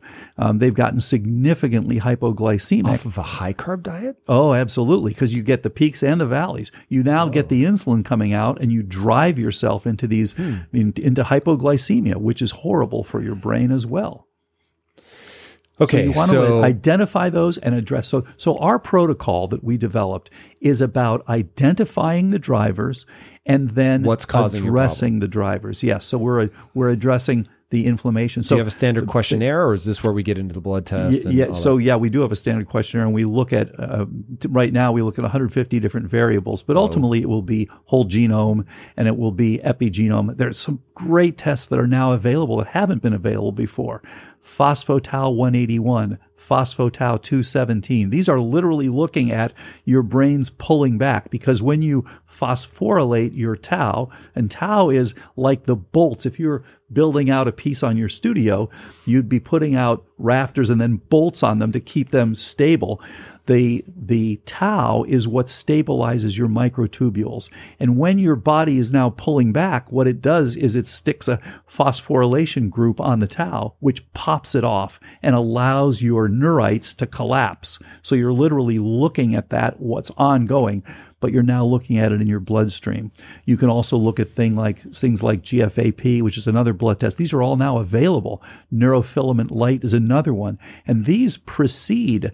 So it gives us the ability to look earlier, to say, Tom's brain is not doing what it should be. He has to worry 10 or 15 years down the road.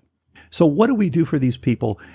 We identify what is causing it. Do they have inflammation? And so what we did, we identified 6 different subtypes. We say, there are people where it's a predominantly inflammatory disease. And, these may all go through fructose. I don't know yet. I'm fascinated to find out.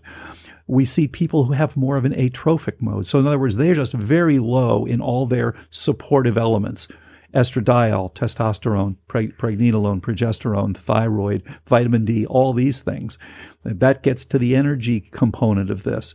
Then there are people that have what we would call glycotoxic, where they've got a high HOMA-IR. They are very insulin resistant. Then we have people who have a toxic, where they're exposed to either biotoxins, inorganics, or organics.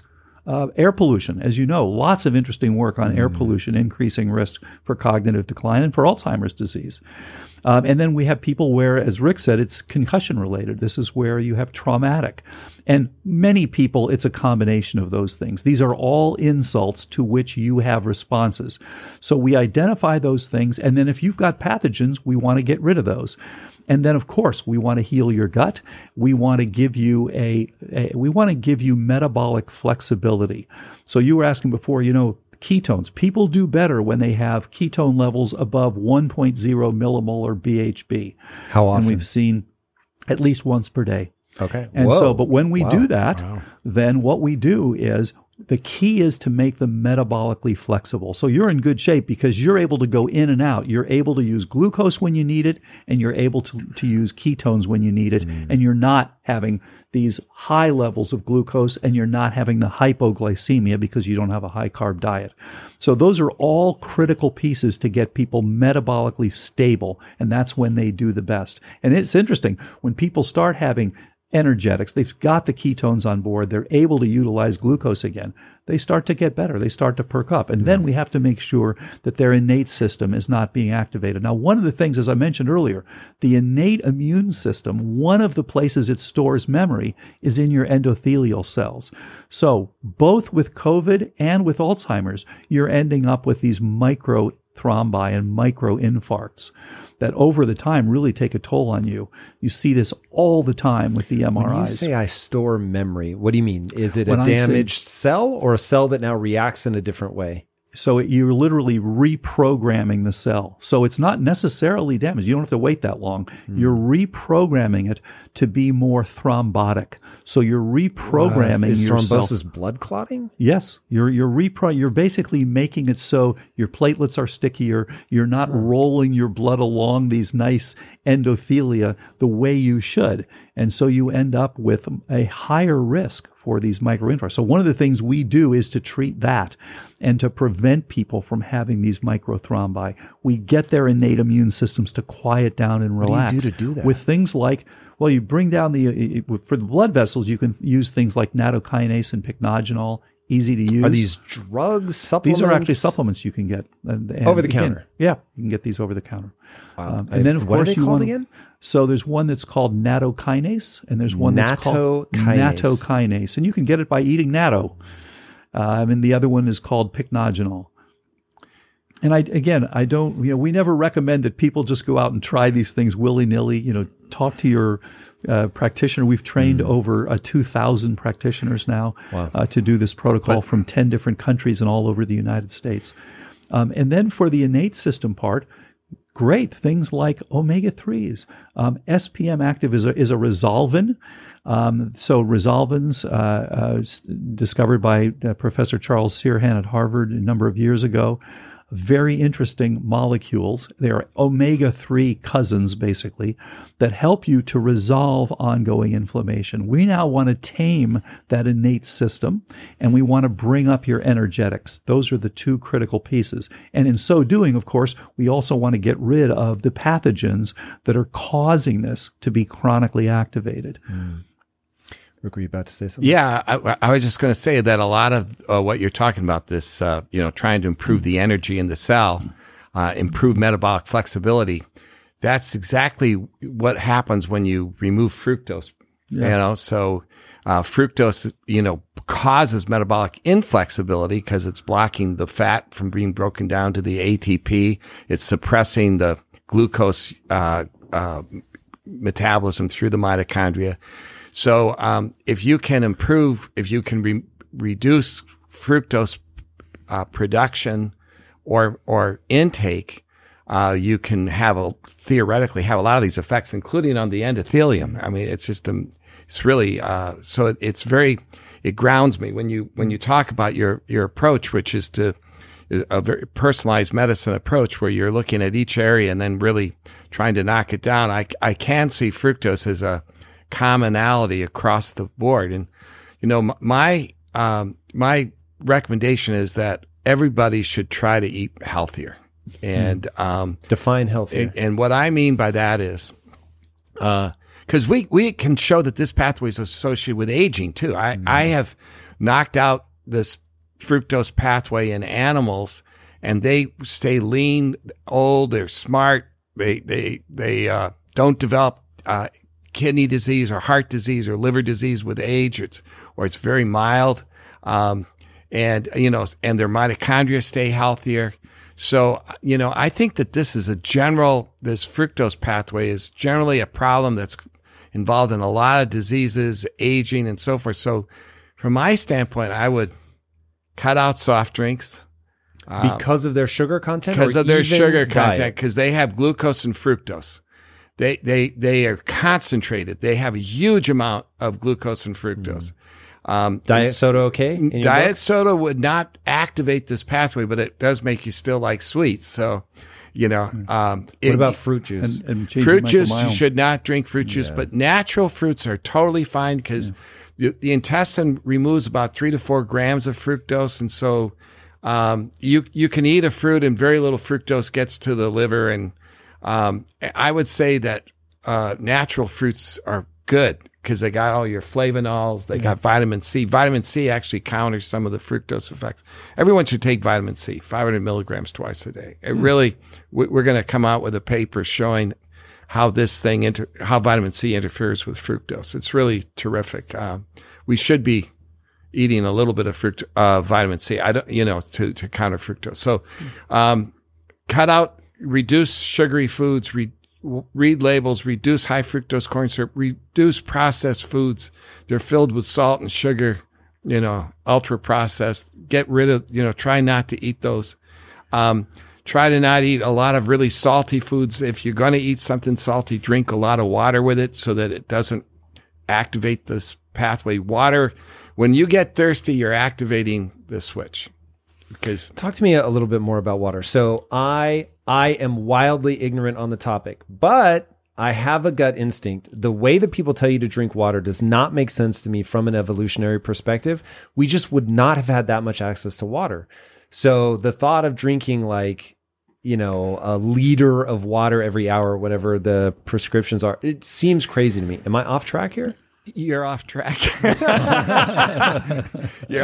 Because we're not living in a survival mode right now. We're living with processed foods and high salt foods and salted chips. And, back when in the hunter gatherers, they didn't have to drink so much water because they weren't eating all this food with salt in it. We are raising. So when you eat salt, what happens is there's a salt concentration in our blood. And you can measure it. Everybody who gets a blood test when they see the physician, almost everyone will get what they call the electrolytes. And sodium, or Na, is the test for your water balance, your salt water balance. If you're eating a lot of salt but not drinking a lot of water, then the sodium will be high. And if you're drinking a lot of water and not so much salt, then your sodium will tend to be a little low. And a normal range is like from 135 to 145. And everyone said, hey, that's normal. I don't care if the sodium is 144. I don't care if it's 137. But now people are studying it a little bit more. And there was just a big paper. And if your serum sodium is on the lower side, meaning you're drinking more water, so it's like 136 to 140, you will have a much better outlook in terms of lower risk for heart disease, obesity, diabetes, dementia, aging, than if your sodium is like 144. So even though they're in the normal range, the doctors won't tell you this, but there's already data there. The studies are out. We need to drink more water. And if I take an animal and I give them a high carb diet, they get fat. If I put them on increased water, that reduces that increase in serum sodium, and that is associated with less fructose production. And I can block obesity and diabetes by just increasing water intake. We published it in a very good journal. And so it turns out that these people who are running around drinking 8 bottles of water a day, it's probably a good thing. Because what they're doing is they're keeping their serum sodium down, so they're reducing the conversion of glucose to fructose. Because remember, a high salt concentration in the blood stimulates the conversion of glucose to fructose. Uric acid does too, but salt is one of your best ways to do it. So that's why salted French fries are bad. So if you're going to eat French fries, drink water first to bring your serum sodium down, your serum salt concentration down, so that you don't activate the switch when you're eating the fries, because the sodium will go up, but not to the point where it will convert. You know, it's better to drink water in the beginning of a meal than in the end of a meal. Interesting. You want to lower the sodium before you intake the next round of salt. Yeah. Okay, so do you have a prescription on how much water? Yeah, it all relates to how much salt. You know, if a person's not eating a lot of salt, you don't need to drink a lot of water. Right. If you're eating a lot of salt, or you're working out in the sun and you're sweating a lot, you're going to need salt and water, and you just need to make sure. But here's some tricks. If you look at your urine, which maybe not everyone chooses to do, but really, if your urine, if it's dark yellow, it means that you are partly dehydrated. It correlates. If the urine is totally clear like water, you're overdoing it. You don't need to drink that much. You want it to be like just slightly yellow. You can also go to your doctor and get a serum sodium, and you want your sodium to be like 138 to 140, maybe 142, but you don't want it higher than 142. And that means you're not drinking enough water. You know, and I always put in this caveat when I talk about this, but if you're a marathon runner, you do have to watch how much water you drink, because there are these people who you can intoxicate if you drink gallons of water. And on marathons, when they get really dehydrated, some of them will keep drinking a lot of water, and then their serum sodium can fall, and they can get sick. You can have seizures. And so you know, if you have any concerns, talk to your doctor, measure your serum sodium. But a good rule of thumb is 8 glasses of water a day is, for the average person's really good. 8 to 10 glasses would be about right. We want to have about 2.5 liters of urine a day. Most people have about 1.5 liter. And that would be good.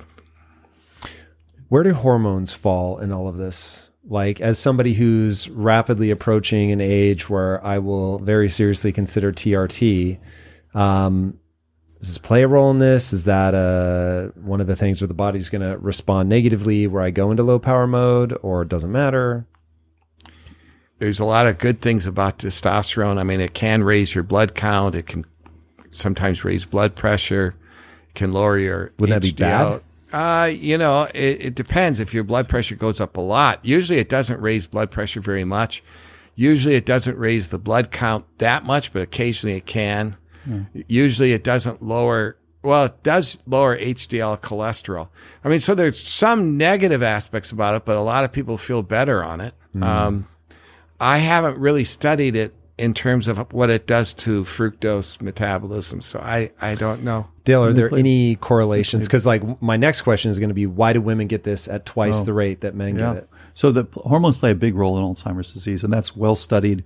Rapid drops. For example, there was a very nice study that came out of the Mayo Clinic a number of years ago where they simply looked at women who had lost their ovarian function. Typically, they, through one reason or another, they had lost ovarian function at the age of 40 or younger.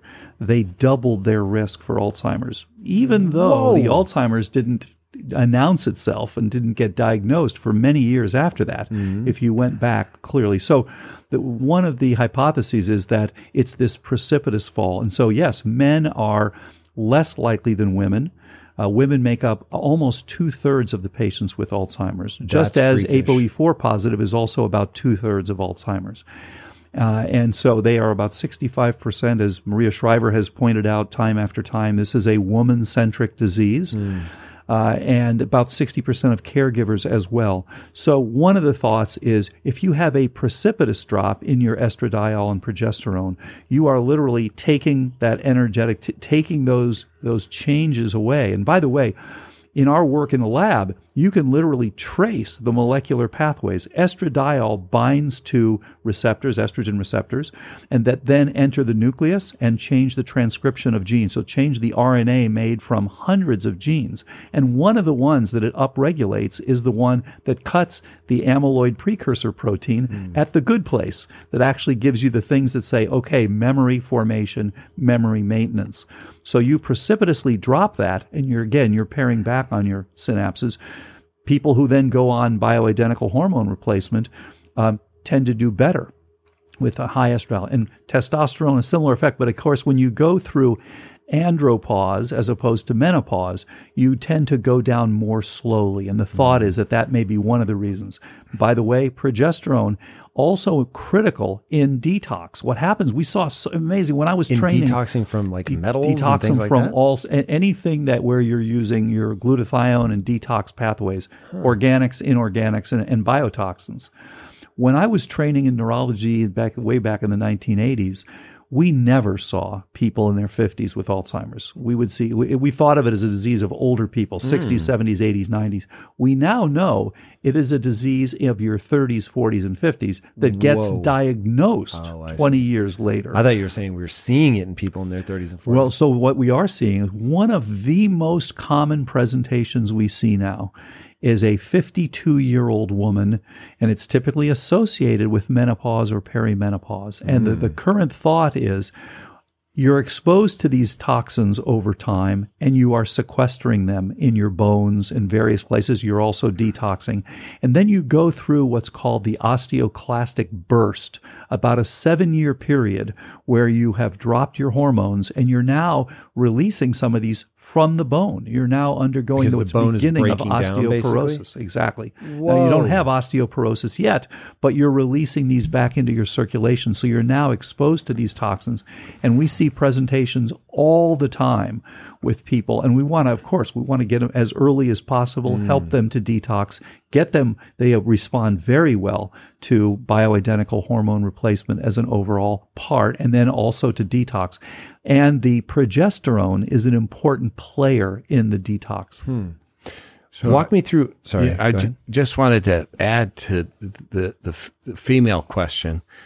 So it's known that with menopause, when estrogen levels fall, that there is an increased frequency of obesity and diabetes and chronic kidney disease. They all go up, not just Alzheimer's, but the risk for Alzheimer's, but all in general metabolic syndrome and cardiovascular risk all start to increase in the woman following menopause and start being closer to males in many respects, like heart disease and so forth. And there are different theories for it, but one interesting one, in addition to all the wonderful mechanisms you were talking about, is that estrogen keeps uric acid levels low.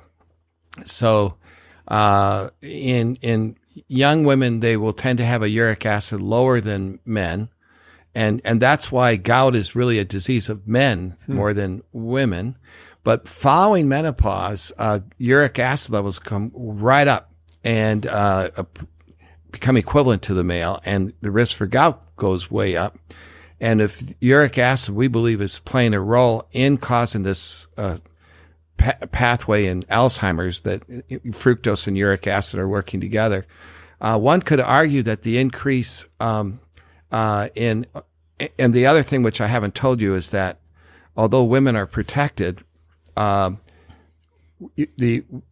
the same level of uric acid, women show a worse effect. So women have a lower uric acid before menopause, but if you take female cells and male cells and compare them with uric acid, basically, or there's evidence that women are more sensitive and show a greater consequence for the same uric acid. So when their uric acid goes up following menopause, they won't just catch up, they can bypass, in terms of these metabolic effects. So one possibility is that is involved in this Alzheimer's response too, besides the direct effects of estrogen on amyloid and so forth. And then while we're on uric acid, we should mention the excellent book by our co-author and friend, Dr. David Perlmutter. Drop called Acid. Drop Acid. Excellent book. So, I had him on to talk about that. It was the first time that uric acid really got put on my radar. Yeah. Let's keep pushing on uric acid. So what role is it? Is it the ambulance at the scene, or is it actually driving the problem? Well, most of these things, and I would definitely defer to Rick. He is the uric acid expert. But, these things are mostly biological signaling is often in cycles, just as he was saying earlier. It's because it's changing mode. You're literally changing. You're switching from one mode to another mode. So it is both. It is driving it. But again, I would defer to Rick. Are we talking about U, where it's like it's helpful in the beginning? I guess that wouldn't technically be a U, but basically it's good in one circumstance and then it's terrible in another. Yeah. So the way that we kind of looked at that was we were curious why humans have higher uric acid levels. And so, as I mentioned, most animals have an enzyme called uricase, which degrades uric acid. So most mammals have a uric acid of like 1 or they very produce low. it, but they get rid of it. Yeah, they produce it and they get rid of it. And we lost that enzyme 15 million years ago.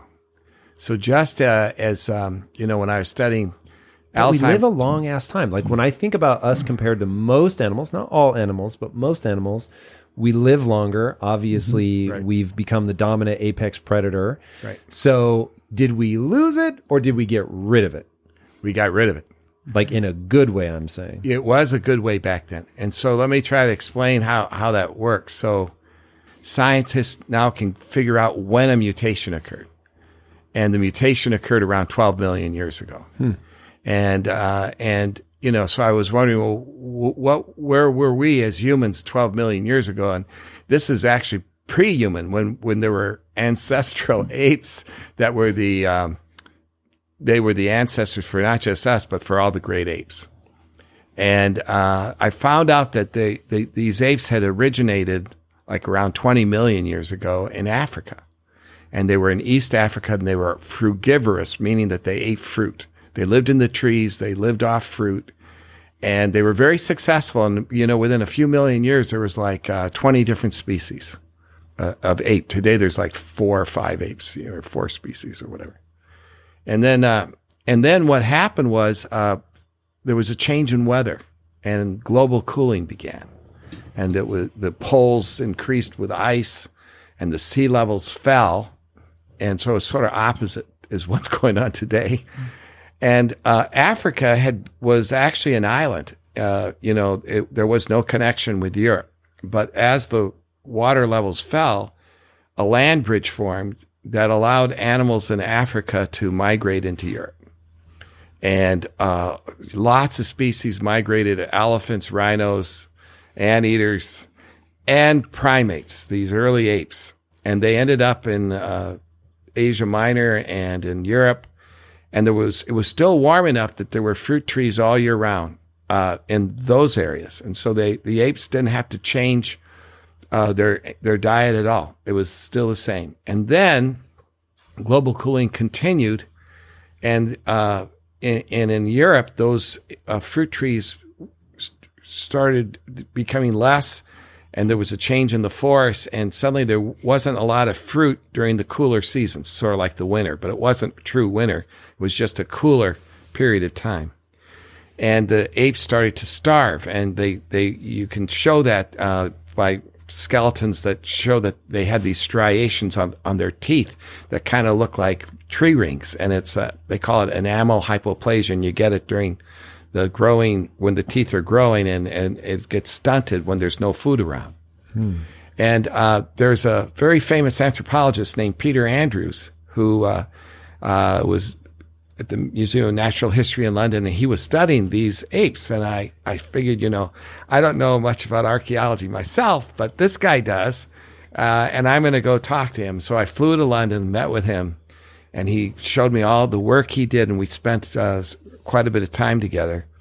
And I said, could it be that this mutation may have occurred in the apes in Europe? He says, well, let me try to explain to you what happened. And he said, our work, we looked at the skeletons, and we realized that it was a European ape that became our ancestor. And the European ape, when they were starving, they didn't all become extinct. Some of the European apes actually migrated back to Africa. But when they migrated back, they overcame the apes in Africa. And so they came back because when they started to starve, they had to come out of the trees. They had to learn how to walk around, not bipedal, but more like knuckle walking. They had to learn how to dig up tubers and roots and eat different foods because there wasn't enough fruit around. And that was when the mutation occurred. And it turned out that when they came back, some went to Africa and some went to Southeast Asia to become the orangutan. And they all carried that mutation, showing that they came from a common animal that we think was in Europe. So we realized that maybe that mutation may have helped them survive when all the apes were becoming extinct up there. And it might have allowed them to make more fat from fructose. So what we did was we took a mouse, or a lab rat actually, and we inhibited uricase. So we made it like we didn't mutate the uricase, we just inhibited it. And its uric acid went up, and then we gave it fructose, and we gave another group the same amount of fructose, but without inhibiting the uricase. And the animals where we inhibited uricase were much more sensitive to sugar. That's really interesting from a calorie perspective. Yeah, their blood pressure went up more. They got more fatty liver, even though they're eating the same amount of fructose. Exactly. And weight gain is driven by calories, but the rest of it is not. So the blood pressure. What are you calling the rest of it? Sorry. Insulin resistance, blood pressure, fatty liver, all those things are independent of. So they would get fatty liver without putting on fat? Correct. Interesting. Oh, yeah, absolutely.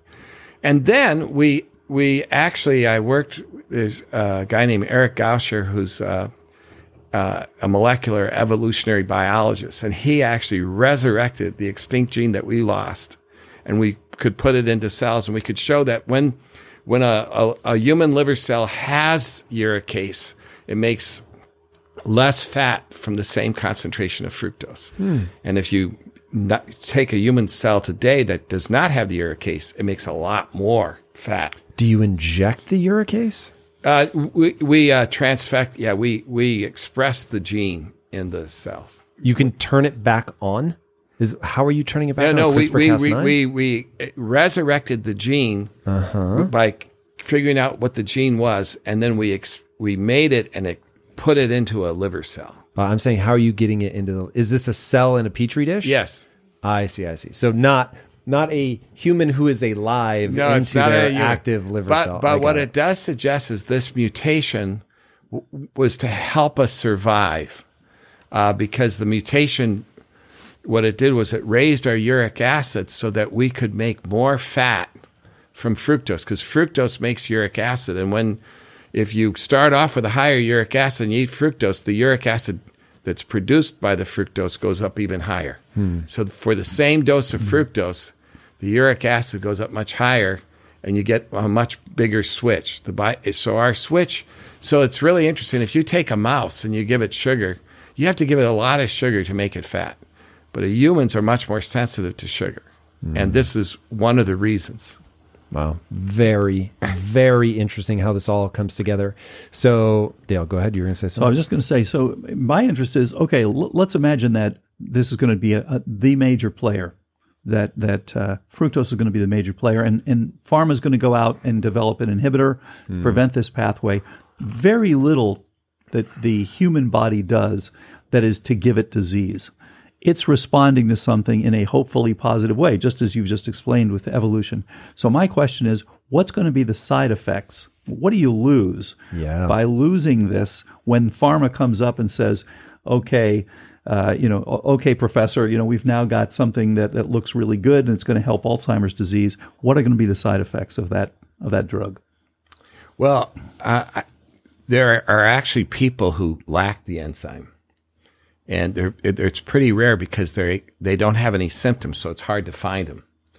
But the few kindreds that have been found, they don't develop type 2 diabetes. They don't develop obesity. So have we looked at longevity or anything? Yeah, they haven't looked at longevity. But the belief is that it's pretty innocent. And in a modern context, because I can tell you the out in the wild perspective is you starve to death and die. So in a moment of famine, you're toast. Whereas myself, I can make 7 pounds of fat out of 9 calories. So it's like, I'm going to survive a famine, guaranteed. Yeah, so exactly. That would be my prediction, is if there was like a serious famine, they're not going to do as well if you block fructose metabolism. Then, but in a modern context where you can go to the grocery store, not so bad. Yeah, they might live longer. The prediction would be they would live longer. So I think that so long as we have grocery stores filled with 20,000 different food items, and people will continue to pick the foods that they want. Sometimes even when they know that they're not good, it might be a beneficial thing to have an inhibitor. Wow, very interesting.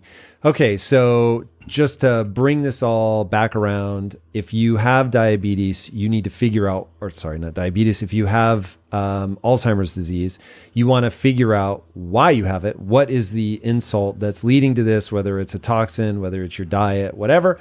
But you need to figure out what it is, and then understanding that basically all of this is kicking off this switch. You're turning on the fructose, either you're intaking it or you're producing it. But either way, you've got a fructose production problem in the brain that is causing you a problem. You're going into low power mode. Everything is shutting down, retreating. But you guys are the first ones to give me any hope that there's actually a way back out of low power mode, and you can actually see a reversal of these symptoms, which is absolutely extraordinary. What is the next step in the research? Where do we go from here? Yeah, critical piece here is that when you develop Alzheimer's disease, you go through 4 stages. So you have a pre-symptomatic stage, often in your 20s and 30s, where you can already pick up changes on PET scan. You can already pick up that signature we talked about earlier with temporal and parietal hypometabolism for glucose. Then you go through a period that lasts on average 10 years, which is called SCI, subjective cognitive impairment, where there's something wrong, but you're still able, by definition, to test in the normal range. And this is the problem. The doctors are telling you, you're getting a little older. It's nothing to worry about. Well, a lot of people who get older have problems, but they shouldn't, and that's the key. If everyone would just come in at those 2 stages, either get on active prevention or earliest reversals, we could make dementia a rare problem today. Wow. The problem is everybody's coming in on the last 2 stages. The 3rd stage is called mild cognitive impairment. Terrible choice of terms. It's like telling someone, don't worry, you only have mildly metastatic cancer. It is a late stage of what is going to become Alzheimer's-related dementia, and dementia is the 4th stage. And by definition, that means you've begun to lose your activities of daily living. And even in our trial, we took people with MCI and early dementia, and even then, 84% of them improved. But if you could get people early, you can get it closer to 100%. So I think the next step is to go after, first of all, to understand whether this is present in all the other things. When we're seeing the other pathogens, is this all through fructose? And then I think, this is maybe an excellent pharma target. Instead of trying to remove the amyloid, which really is a naive approach and makes no sense by itself, let's try to shut down the actual drivers of the decline. Again, I'd like to remove upstream what's actually causing it. If you're living in a place that's exposing you to things, you need to address that. And as we've heard today from Rick, quit eating the fries, quit getting all that salt, we now understand what are all these things that are driving this pathway that may be so common as a critical pathway for developing cognitive decline. Amazing. Where can people follow you, Dale? You can look at drbredesen.com. The Facebook is Dr. Dale Bredesen, and same for Twitter and Instagram. And then we have a couple of books out. The End of Alzheimer's, talking about these sorts of things. But of course, at the time, we didn't know about fructose until Rick's exciting work. And then a more recent one, The First Survivors of Alzheimer's. Tremendous 7 stories from people who got better, and they talked about what they went through. Amazing. Rick, where can people follow you? Yeah. So drrichardjohnson.com is my website. And I have a book, Nature Wants Us to Be Fat, that includes a discussion about Alzheimer's and the foods that activate this switch. I also have a Twitter account that's very similar to my website. And Instagram is Dr. Richard J. Johnson. So I do want to say that to end this by saying that Dale's work actually has hands-on proof that that this kind of personalized medicine approach works. Our work is compelling, but we still have to we have to take it from the hypothesis and compelling out evidence to actually try to prove it.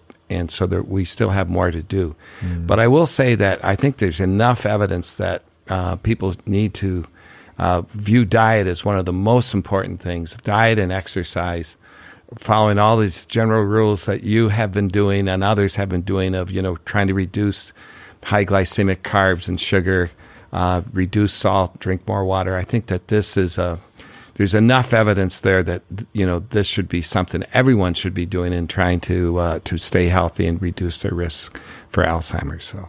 I love it. Okay. All right, everybody. Remember that ultimately you are in control of what you do, and it all has consequences. And speaking of things that you should do, if you haven't already, be sure to subscribe. And until next time, my friends, be legendary. Take care. Peace.